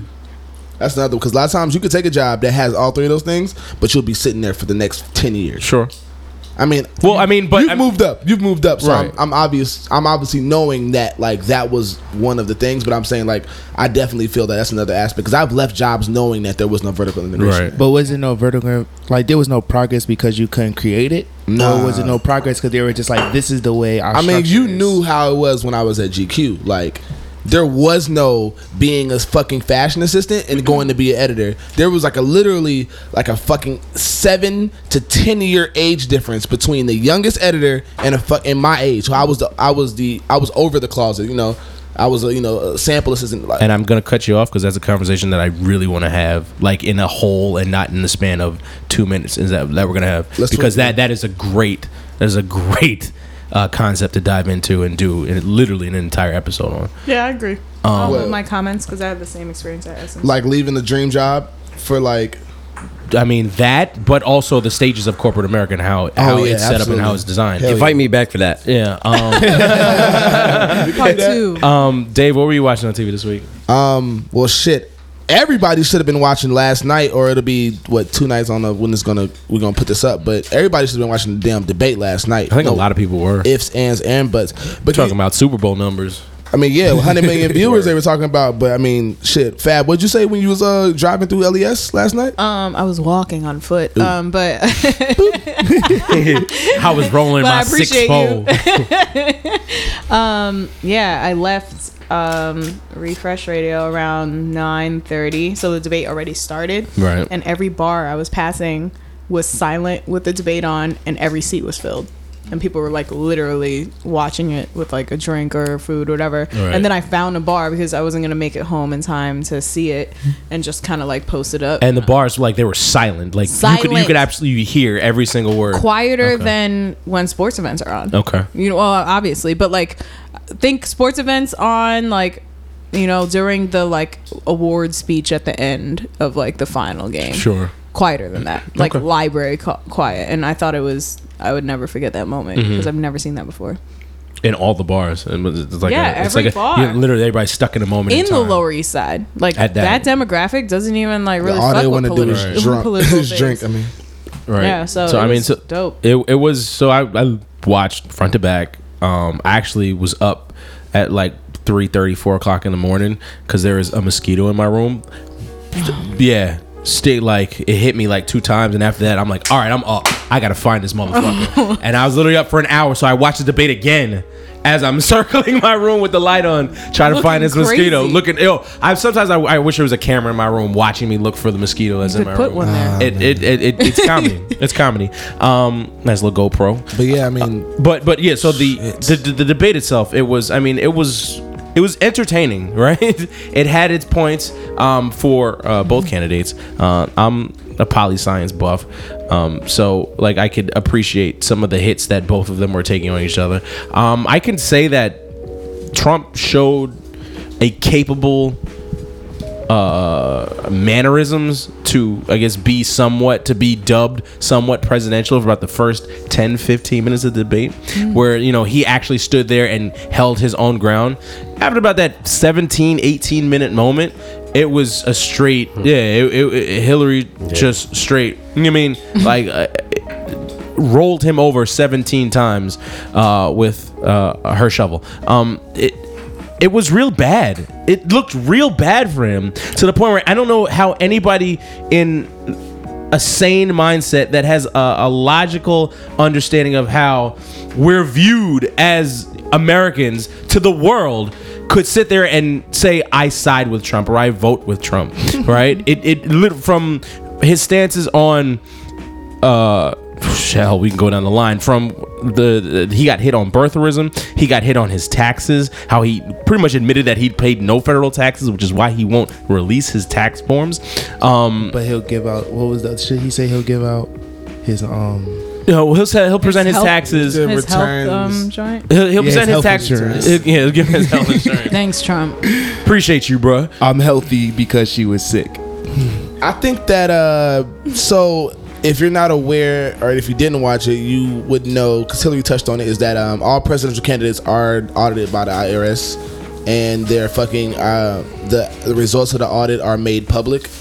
She was saying, I think the last 39 years. 40 for the past 40 years, each president has released their tax return. Yeah, so that's like Their tax return for like at least the past 5 years, and he refused to do so because he claims he's being audited, and and he said he'll release it soon as soon as he's not audited. He's been audited for the past 15 years. I think that the shit's about to hit the fan. Whoa. Let's not even forget that he definitely snuck in she's like, he doesn't pay federal taxes, and then he rebutted That's smart. to yeah, I don't pay federal taxes.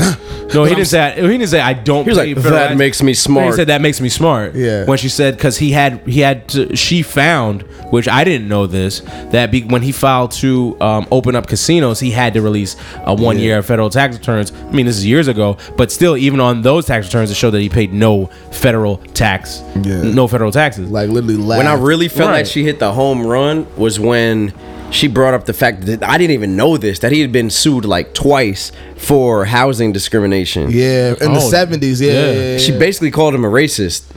I mean, I mean, with the whole birther thing and the housing discrimination thing. I and- mean- and she didn't even bring up the Central Park 5. No. Didn't even mention that. No. So Wait, I'm sorry. What was his correlation with them? With Central Park 5 with him? Yeah. Go ahead. So with the Central Park 5, I mean the story goes into there were 5 black kids that were in Central Park, and they were accused of rape. They were accused of raping a woman. He pretty much led the charge. He was just like how he was the main person out on the birtherism, how demanding Obama to release his tax return. He was the main person out saying that these Central Park kids should be locked away, thrown underneath the jail. You know, not taking into any account of any evidence, not taking account into what they were saying. That was his main focus. And once it was proven out that they were innocent, and that I think, and it was recently that they were all awarded. They got settlements. They got They got settlements. It was yeah. like $7-8 million each. Yeah. The settlement that they got. Not once has he acknowledged that he was wrong for calling them rapists, for throwing their names pretty much in the mud. Shit, ruining their lives. Ruin their lives, years, bro. Because this was real. This was a really big thing. This was like Nah, dominated. Dominated. Nah, I'm familiar with the story. Yeah. I just wanted to know. Yeah, I didn't realize. I When did think this that the happen? one. I didn't know Trump had a big. Bro, he Role was in that he shit. led the charge, just like he led the charge saying that Obama was not born here, carrying the flag for that. He was carrying the flag for the Central Park 5. Was that the late 80s that happened? Like Yeah. early Yeah, 90s? yeah, early 90s. Early 90s. For me, one of the things that really hit me hard, and honestly, it was on both sides of the aisle, is when they talked. They were supposed to be talking about race relations. They did touch on it though. Okay, so here's the thing, though. So they said race relations. Race relations is not an inter-race thing. They're talking about white people killing black people, cops killing black kids, blah blah blah. Both candidates basically kind of segued themselves into basically saying that black on black crime was basically the reason why race relations are where they are right now. I think Hillary did a better job. Oh, Okay, wait. no, Hillary I mean, did Hillary a job. did- Wait, time. Hillary did a good job of bringing up the jargon that a lot of activists use, which is what I was saying earlier, is that a lot of activists kind of set the jargon and the tone for how we view terms and how things are said. And she brought up one thing that I know some of my friends always talk about, which is a term of implicit bias, which is basically she basically said, the cops definitely have implicit bias on blacks, and Right. that's why they end up being killed. That was one thing she said, but she also got back to talking about the guns being in the black kids' hands, though. She said the guns being in the neighborhoods, not in the black kid's that's- hand, dog, but the guns being in but the that neighborhoods. is The dog, access, come on, that's dog, still- but she was talking about the access still a to black guns. on black crime But thing, she wasn't though. saying black on black crime. Granted, it might have been in. That's very much a big implication of I mean, black on but black dog, but crime. that's part of black on black But crime. they're is the- talking is about the guns race in the relations, neighborhood. not how do we help the black folks. But she was saying that we need to get these guns out of the neighborhood. That's true. That's what she was saying. That was the point of what she was saying. Not that black. It's just the problem is black on black crime. She was like, no, it's the guns that have gotten into the neighborhoods that we need to get out of those neighborhoods. And one thing that she did say that was fact and that needed to be said by her was that it's true. If you're a black man or a black boy and you do the same exact crime as your white counterpart, you are going to be looked at completely differently. You know She what I said that She said verbatim. black. She said black and Hispanic boys, which I She said that verbatim. absolutely. So I mean, she wasn't. I'm not saying fucking Trump. I'm not And- saying that she was Trump. Trump completely went to the cops. It was From yeah. what it and I mean I don't know if you meant it that way, but from what you sounded, it sounded like both Donald Trump and Hillary said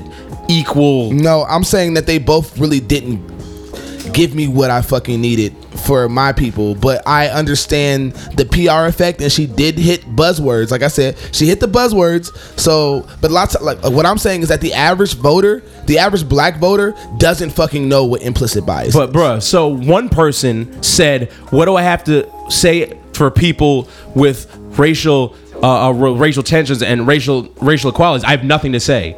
That verbatim, that's what one person said, and the other person said, black people have a different experience in this country than white people do. One thing that I don't think I've heard in a president, and I could be wrong, but I don't think I've ever heard in a presidential debate is that privatized prisons, and Hillary brought it up, that privatized prisons need to be done away with. There's no reason why people should be making money off of people going to jail. Dave, I think you're being a little unfair with Hillary, because I don't, or at least what more did you want her to say? Because I was judging, I'll keep it real with you. I was like, fuck Hillary before this debate, because I was like, you know what? I was like, she created she brought up the super predator thing back in the early 90s. She was on this whole war on drugs thing, similar to what Nixon and Reagan did. Reagan, And she took responsibility for that last night. She took responsibility for before that, but last night she took full responsibility for it. And she was like, look, that was a mistake on Bill and my part. Also, there were a lot of black men that went to prison for that. And thankfully, privatized prisons will soon be done away with. Like, she basically said everything I needed to hear in order for me to vote for her, because I was on the fence of not voting at all. I was never going to vote for Trump, but I was on the fence of saying, you know what, maybe the Green Party is going to get my vote. And by the way, she could actually admit she fucked up. Like, I've never heard Donald Trump apologize for anything that he said. Out of the most denial over it. He wouldn't, that whole comment about like women who are pregnant, right? He was like, I never said like, it's just it's a complete clearly and blaming China on global warming and all of that stuff. But I can reason with somebody that can admit their fuck ups, but I can't reason with somebody that their fuck ups are shown right in front of their face and no, I don't want anybody to think that like my opinion on the specific debate is saying who I support. I'm just like basically making my analysis of what I saw, and what I saw was not a super, it was kind of an apologist statement, but it wasn't a super strong statement that gave me confidence that we are going to be okay for police killings, and at least for police killings when Hillary takes office. I understand, Trump wasn't trying to give us none of that shit, and he definitely brought up the Fraternal Order of Police. Bruh, he said I'm in favor of stop and frisk. That shit, Jesus Christ. And that just goes, man, fucking, he got people fucking charged up. Do you know why people like that fucking like, not even just white people, because DJ Envy this morning also fucking said that he was in favor of stop and frisk as well. That's why he was trending this morning. It is because it gives people above the poverty line, it gives them a sense of false sense of security that anybody like me is going to protect DJ Envy and his dumbass little watches and shit like that. Right. Like, or white people like that. I saw somebody talk about this. Like, in America, black and brown kids are seen as, not even say super predators, but like we're seen as the ones who fucking commit the crimes and do all those things. And to them, it's not even about policing us. Policing us is to say that if we die, that's just a part of doing the job of making sure everybody's fucking safe. And things like stop and frisk are like just helping those. It's enforcing. Does DJ Envy think he's a middle-aged white man? Like, if DJ Envy had on a hoodie with no jewelry on and stop and frisk was legal in New York and he was walking through Brooklyn, Spanish. Do you think he would not get stop and frisked? Yeah, but he also feels like he's like a super high class, middle class individual. But that's bullshit, because once you strip away the money and the jewelry and no one fucking cop knows who the fuck DJ Envy is. Like, if he's walking down the street and he had on a hoodie and stop and frisk was legal, he would get stopped and the fucking frisk. I think his father's none of us even know his real name. That's even. I think his father's a cop too. I think he might have something to do with it. I do recall him being related to some sort of police enforcement. His dad used to be a cop back in the day. So like, but even cops, like a lot of NYPD officers think that is a horrible. Yes. I mean, it's just bullshit. I'm assuming we all saw Power, right? Mm-hmm. I mean, before we do that, make sure you guys go out and vote. Honestly, I mean, trust me, we're not done. We're not done talking about voting. We still got 2 more debates left. I mean, absolutely. When's the last time we can register to vote? Do we know, or is it too late? I know today was National Registration Day. Let me look this up so we can shout it out for everybody. Right. That'll be the clue. Yeah, because it doesn't help. Oh, and go ahead. It doesn't help at all if you don't vote. You know what I mean? You have to look at it at this point. I feel like people need to look at it like this. No, there is no perfect candidate. No, there is nobody that has the answers to everything. But there's one person that is completely unfit to run anything, like in the governmental realm. Like, he should not even be in the conversation. That's why I'm pissed off when people say, oh, well, you know what? Obama should have given his birth certificate to Trump because Trump is a citizen. Why the fuck would Obama be a senator if he wasn't a citizen of the U.S.? You don't think, why would he have gotten that far? You don't think anybody checked him before that? There is a system of checks and balances. Come on, son. Like, why wasn't the Supreme Court not asking, yeah, you know what, Trump is right, we need to see some shit? Why was the vice president, why was anybody in Congress, Republican, Democrat, Independent, saying we need to see something? You know Donald why? Fucking Trump?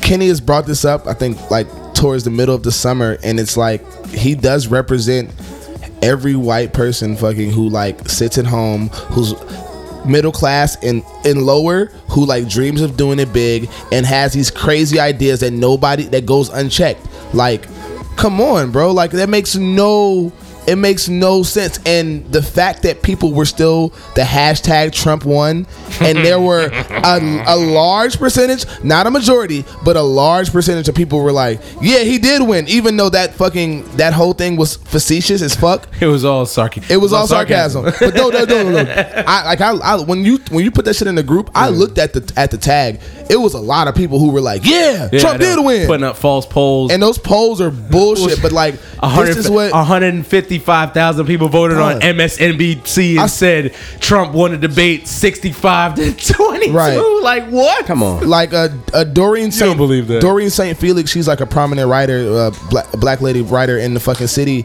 She was talking about, like, to these people, dog, stats do not matter, dog. Facts don't Dog, matter. they don't matter. Hillary was saying so many right things that were combating stop and frisk, and even to Donald Trump's personal, well, I call him Donnie to Trump, but his personal like effects. Like, people were like, oh yeah, like brushing these shits off. This is what we dealing with. Fucking Donald Trump is running for fucking president, and he is the forerunner. This is a problem, dog. Like, He's one of the two. Like, come on, bro. But, I mean, it represents the dark side of America that people fail to That people say don't exist anymore. Yeah, Right. that shit is alive. 'Cause racism and is well. dead. Because racism is there because we have a black president. Just because it's because we live in New York and the people around us see a lot of liberal shit. But go to Montana or go to some parts of Virginia. yeah, go to anywhere outside of upstate New York. Go to upstate New York. Exactly. Go to Syracuse. Saratoga Can't say that. is the perfect place to go. Jesus, Schenectady. Schenectady, yeah. Ooh, them shits is backwater as fuck, yo. Slums.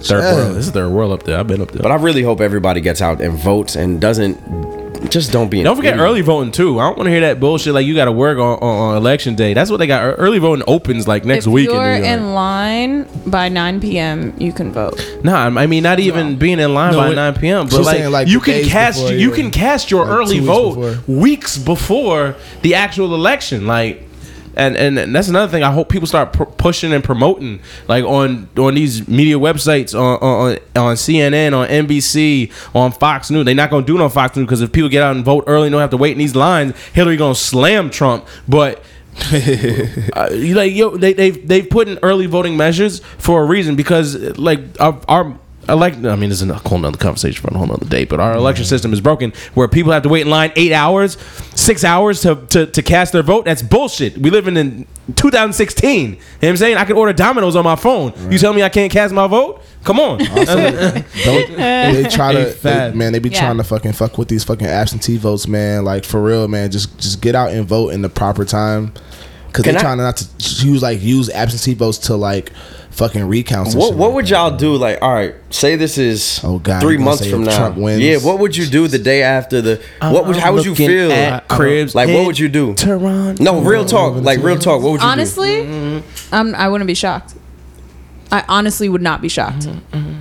But would you still live everyday life like regular? Yeah, Oh, no no. chance. I'd be Bay. gearing up to leave. You have no Toronto. choice. I would Toronto, look at cribs Haiti, in Jamaica. Toronto. No, yeah, I'm definitely like low key. Like, I'm more so on the Jamaica tip than I am going into another. You? I already have. Nobody have to know. First of all, funny guys. I did go to school in Florida. I have mad friends who are living Florida. Who They still wear live- nameplate belts there. Yeah, okay, but them people are from the Caribbean. That's why they're still wearing nameplate belts. Not in Tampa. Shit. What? The Oh. Caribbean people aren't wearing nameplate belts. Okay. Okay. Well, Fab, I was just there in December. Maybe somebody's uncle is. but Nigga, not right. It happens. It's happening. It's happening. It's So happening. can we talk power? No. Yeah, we before, Can we save power till wait, I next have week? the Because voting we're at registration. like. Oh yeah. The yeah, voting that's what I was about to registration. ask. So, if you didn't know, the general election date is November 8th. Hey. Voter registration deadline is for New York. Voter registration deadline for New York is for Friday, October 14th. So you have 2 weeks. You can do it online. You could do it in person. You could mail it in. You have all the options in the world. Don't wait, niggas. Don't worry about jury duty. It's fine. Make sure y'all vote. Yeah. Just register. And while you're on there, register to be an organ donor. Yeah. I don't know that how too. I feel about that. That's a whole nother. Them It shits is ain't a gonna whole do nother nothing but story. But rot if you in your could save a body, life, bro. if you could save a life. Yeah, but will they save my life if I'm in a But God the- forbid in an accident? But it's not like they're gonna be like, we could either save him or transport his organs. No, it actually is that. That's what they do. That's exactly what know they this? do, Fab. That's why. Oh, Like, he's always doing. Oh, let that nigga go. if you're, We're gonna talk about this later, and I'm gonna call somebody. yeah. But power. Can we talk about power? Speaking next of week? speaking of dead people, A lot of dead people. Get top on the so phone. many people died. in that one episode. They You know all- what- you know they what's- all had it coming too. Yeah. when All had it coming. when Milan got offed by Ghost and Tommy. I was like, damn, like I wonder what Tommy's gonna do here. I did like when he I thought he was when gonna Ghost murk turned him. his back on Tommy. Yeah, I was I was like, when he was "Don't like, do it. he was like, yeah, I was like, oh Told y'all. shit.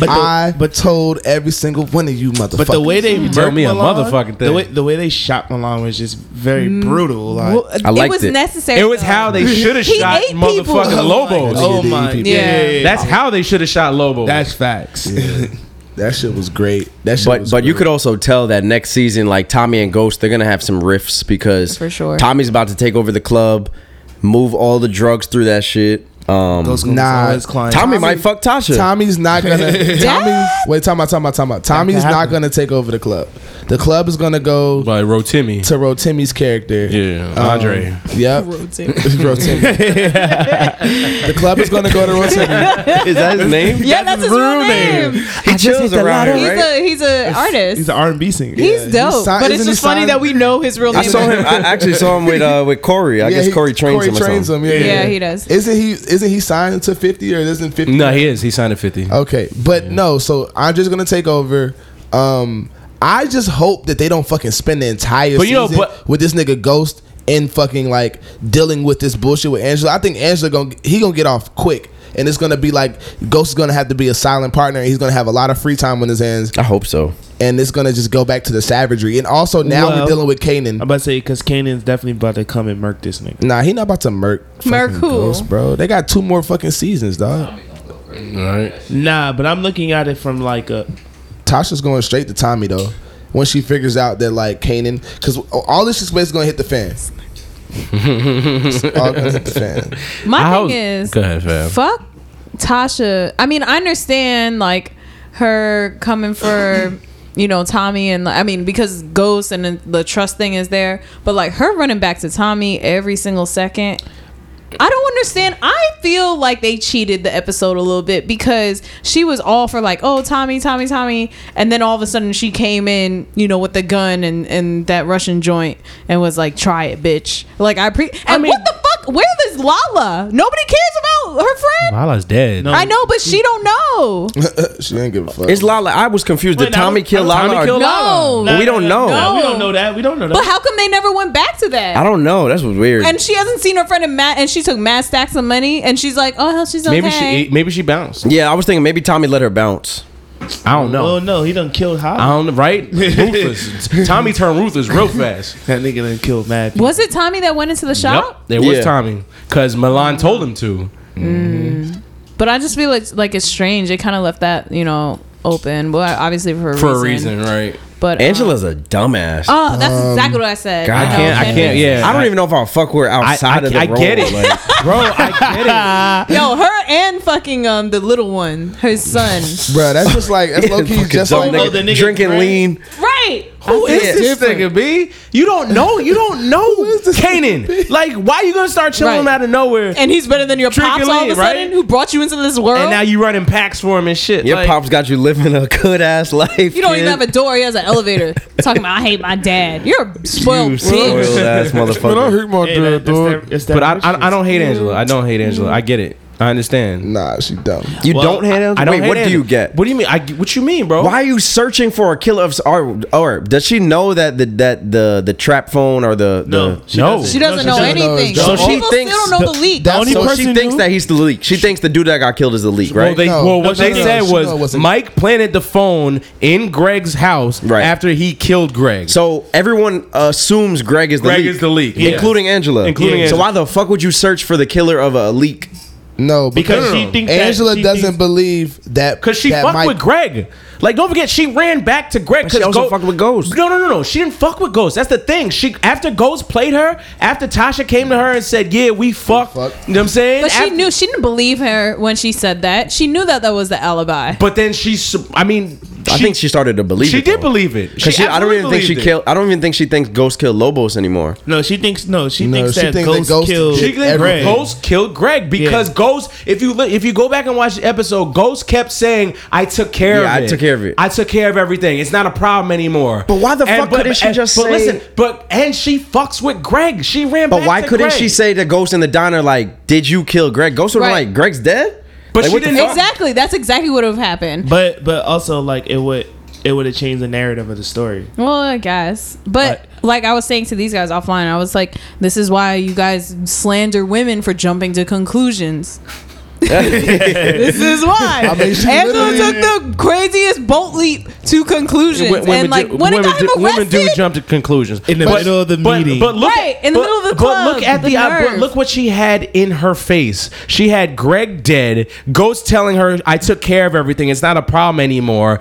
For whatever reason, she also knows. admitted- Listen. he also For admitted whatever to being reason, with she Greg. knows that Greg doesn't leave his windows locked. She goes ahead and sees Ghost fingerprints on the window on the window that's open that Greg doesn't have open. Well, we don't know that. We don't know that but she how knows that's he didn't Ghost have fingerprint. gloves on? No, we know He that's did. He took it Bro, to ran it, and that's my why she nigga, that's arrested why she arrested him because they ran the Oh, okay. fingerprints. He took him off. He took him off when What he a went. dumbass. He He took him know off better when he than realized that. she was in the crib. And that's what I'm saying. There's a lot of plot holes in that season finale. That's Yeah. one of the plot holes that kind of just they made it easy for that ending to happen that way. But like I said, and I've said this offline, Angela didn't do a proper investigation because when they do, it's like obviously gonna find out that he didn't do any of that shit or whatever. I mean, that's my question is what's Ghost's alibi? Like, where was he during when Greg? bruh, he's gonna fucking make sure that all of her dirty laundry gets like, yo, okay, you want to fuck Nah, with but me? I feel like Ghost. I feel like Ghost had an alibi. He was with that white lady and her dad. Was he? That's why I was trying to. I have to go back and watch the episode white again. lady. But mind you, let's not overlook the fact that Greg's dumbass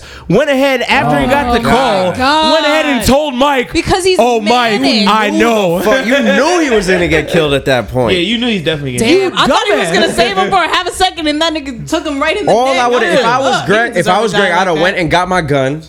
I'd have fucking be like, y'all, I'm going right back. I'm gonna go to the bathroom. Yeah. Put the shit to the back of his head, like, yo, drop your fucking weapon. Right. You're under arrest, Exactly. motherfucker. Greg has always been pussy though. He's very. He Soft. thought he could talk. He was like, look, Let's frame you Angela. want your daughter to know you're a murderer? You want your daughter, bitch, nigga. He's one of those. He's one of those where he has to be right by any means necessary. Even when he was like Wrong. suspended, even when he was suspended, he really tried to do what he felt was the right thing by the law. And obviously, the laws can be skewed in many different ways. But like, Greg just didn't realize. He thought that once he figured it out, like, no, I figured it out. You have to give up now. And the dude was like, no, nigga, you dead. Like, don't try to fucking play me. Like, you're done. Dumbass. He Like, was yeah. like, "You'll get the good guy code. You'll get the good guy We'll deal." frame Angela together. Yeah. Like, when has he ever? man. When has Greg ever been convincing? Like, Yes. Never.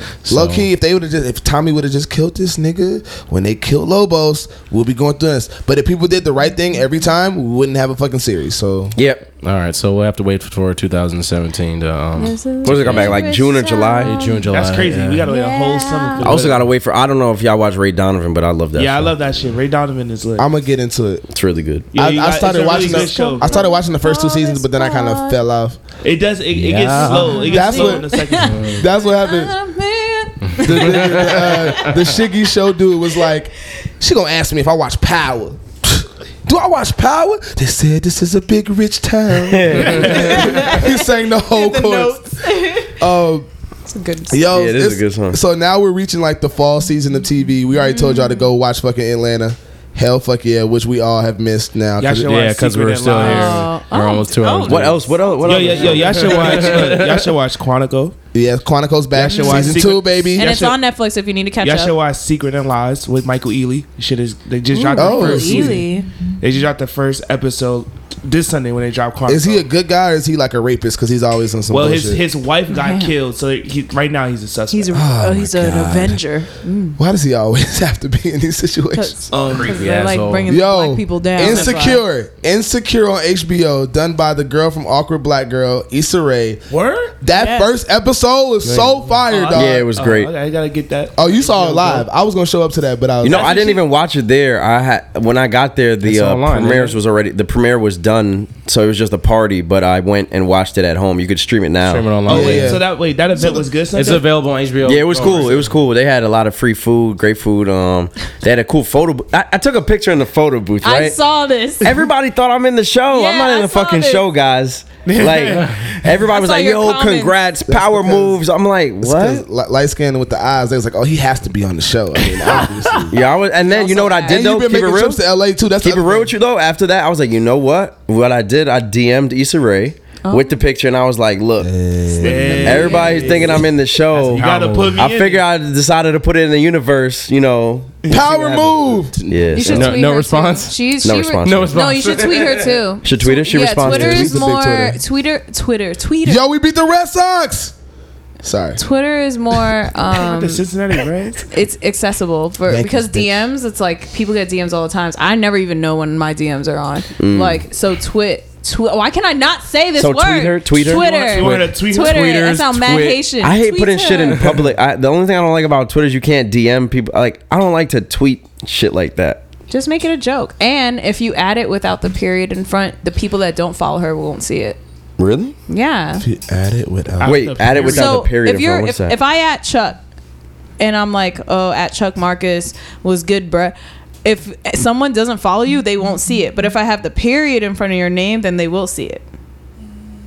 Damn, man, I'm dropping gems. Period. today. I didn't speak much, Twitter but I got knowledge. the gems. That's right. I'm trying to get the visual of how that looks. I'm is trying the to- I'm period about to in front find of out the right at sign, or is Yeah. it in front of, or is it in front of the name? It's so if you've ever seen that on your TL, like a Yeah. period and then the at, that's why. While you guys figure peoples. that out, Yeah, so Insecure's a good show this weekend. Okay. That's coming out. The second episode comes out on October 16th. I've already gave my rave reviews for High Maintenance. It's a slow build, but you know, good stuff. good episode on Sunday. Yeah, you did like that one, right? That shit was crazy, especially with the Indian girl. That shit was dope. She's all right. Yeah, she was kind of fire though. I don't know if y'all watch How They Get Away with Murder. That shit's lit. No, we done with that. Nah, it's over, bro. It's quiet for Shonda. Dang. Why? I'm just playing. Oh, okay. I never got I mean, I into haven't it. watched How to Scandal in a season. How to Go Away with Murder is running 3 seasons way too long though. Like the second season is when it got ridiculous. The first season it was amazing, dog. First season of How to Go Away with Murder is amazing. I'm about to get an American Horror Story, so y'all pray for me. I'm definitely watching. It's fire. I gotta watch that before 11 a.m. It's you know it's getting out of hand very fast. It's always like that though. No, but like okay, Guys, I'm not gonna say anything. guys, thank you. Yeah, it's great. Oh, we can. Game of Thrones come back next year, baby. Next year. I feel like it's gonna be a slow fall for TV though. I feel like all the great shows are. Nah, man. Nah, Fucking Blackish is back. Modern Family Oh, is Black back. is Ooh, definitely Modern black. Family. Yeah, man. That first Fucking episode of New Blackish Girl. is funny. New Girl is back. Oh, I can't wait. Fucking Lethal Weapon Oh, is New legit. Girl is back. Yeah. Yo, Lethal Weapon was Oh, good, Lethal bro. Weapon is good. Is Yes, it good? dog. I wouldn't put it past. It's Damon Wayans, bro. He makes good shit. Yeah, it's Damon Wayans. It's good. The dude who plays Riggs is iffy, but yo, that shit's good. Yeah. So I mean, this is really a good. It's one of the best falls they're saying that like that's happened in a long time, I mean, it's a lot of new TV shows. Like and recurring ones. it's out So. of control. Ken, take us out with the words. Yeah, of the day. catch The Walking Dead too. It's fire. Fuck that. Fear the Walking Dead is way better. It's really not, but No, it's not. what the fuck are you talking about? Anyway. But yeah, closing out.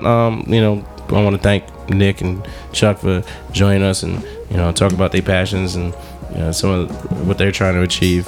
You can catch us. Nick, what's your Instagram? Yeah. What's your Thanks tag? for the invite, guys. This was awesome.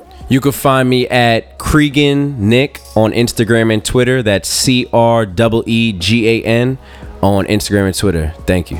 Okay. What about you, Chuck? My name is Chuck Marcus on all social media. ChuckMarcus. Thanks for letting me get on the mic today. I'll be back next week. So He's serious. he thinks. He's serious. Crying because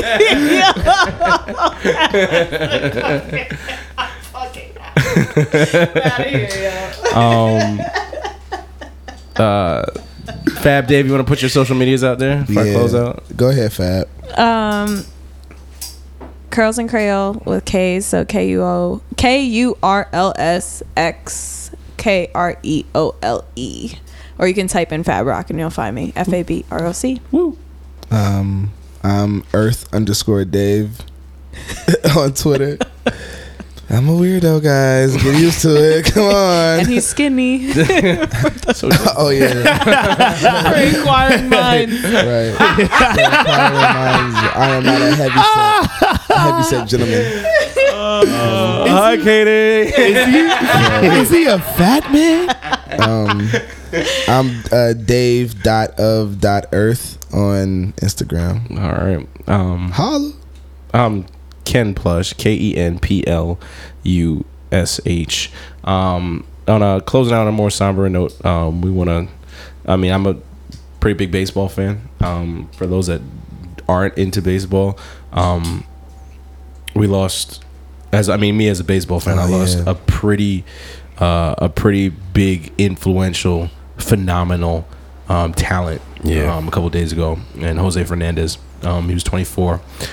His life will be made into a movie, and I can guarantee you, if it's done right, it will win so many Oscars, because if there's just the trials and tribulations as a 15-year-old born in Cuba, trying to make it over to the United States, failing 3 times, being sent back and deported, the 4th time coming over, his mother falling off the boat on the way, him jumping out of the boat to help his mother to get over here, him coming over as a baseball and to meeting baseball scouts, him being scouted as an outfielder, and he's like, no, I can really pitch, like, I don't think you guys understand.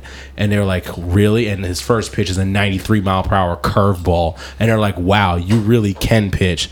And him not knowing any English, becoming his strikeout ratio as a pitcher, he struck out 30% of the players that he faced on the field this year. That has never been done before, right? He's coming back off of Tommy John surgery, a surgery that sidelines a pitcher for a year and a half. Mm-hmm. And he came back with this velocity, with this talent. And his next contract that was coming up in a couple years would have easily made him one of the highest, if not the highest paid baseball players walking the Do you planet. know the fucked up shit that I heard from a Cuban girl? What? When I mentioned she didn't know anything about this story, I mentioned to her yesterday, I was like, damn, yo, this dude Jose Fernandez, so sad that he died. She was like, I bet you he was Cuban, and I bet you the Cuban government hired somebody to kill him and make it look like an accident. Jesus and I was like, Christ. what? And she was like, is he Cuban? I was like, yeah. She was like, listen, my sister used to date a Cuban baseball player that came from Cuba, and the government hired people to try and kill this dude because he escaped and was making hella bread and didn't give anything back, give any kickbacks to the government. Right. And I'm like, yo, that's crazy. What if they made it look like a boating accident? But I mean, well, he was out there with a couple other people. But yeah, I hear you. I mean, conspiracies all up in the air. I mean, but regardless of whatever situation it might be, it's still a complete tragedy lose such a talent at such a young age. So I mean, closing out, definitely, rest in peace to Jose Fernandez. He was. I mean, like I said, I'm a baseball fan, and he was one of my favorite baseball players. He was on my fantasy baseball team this year and held me down.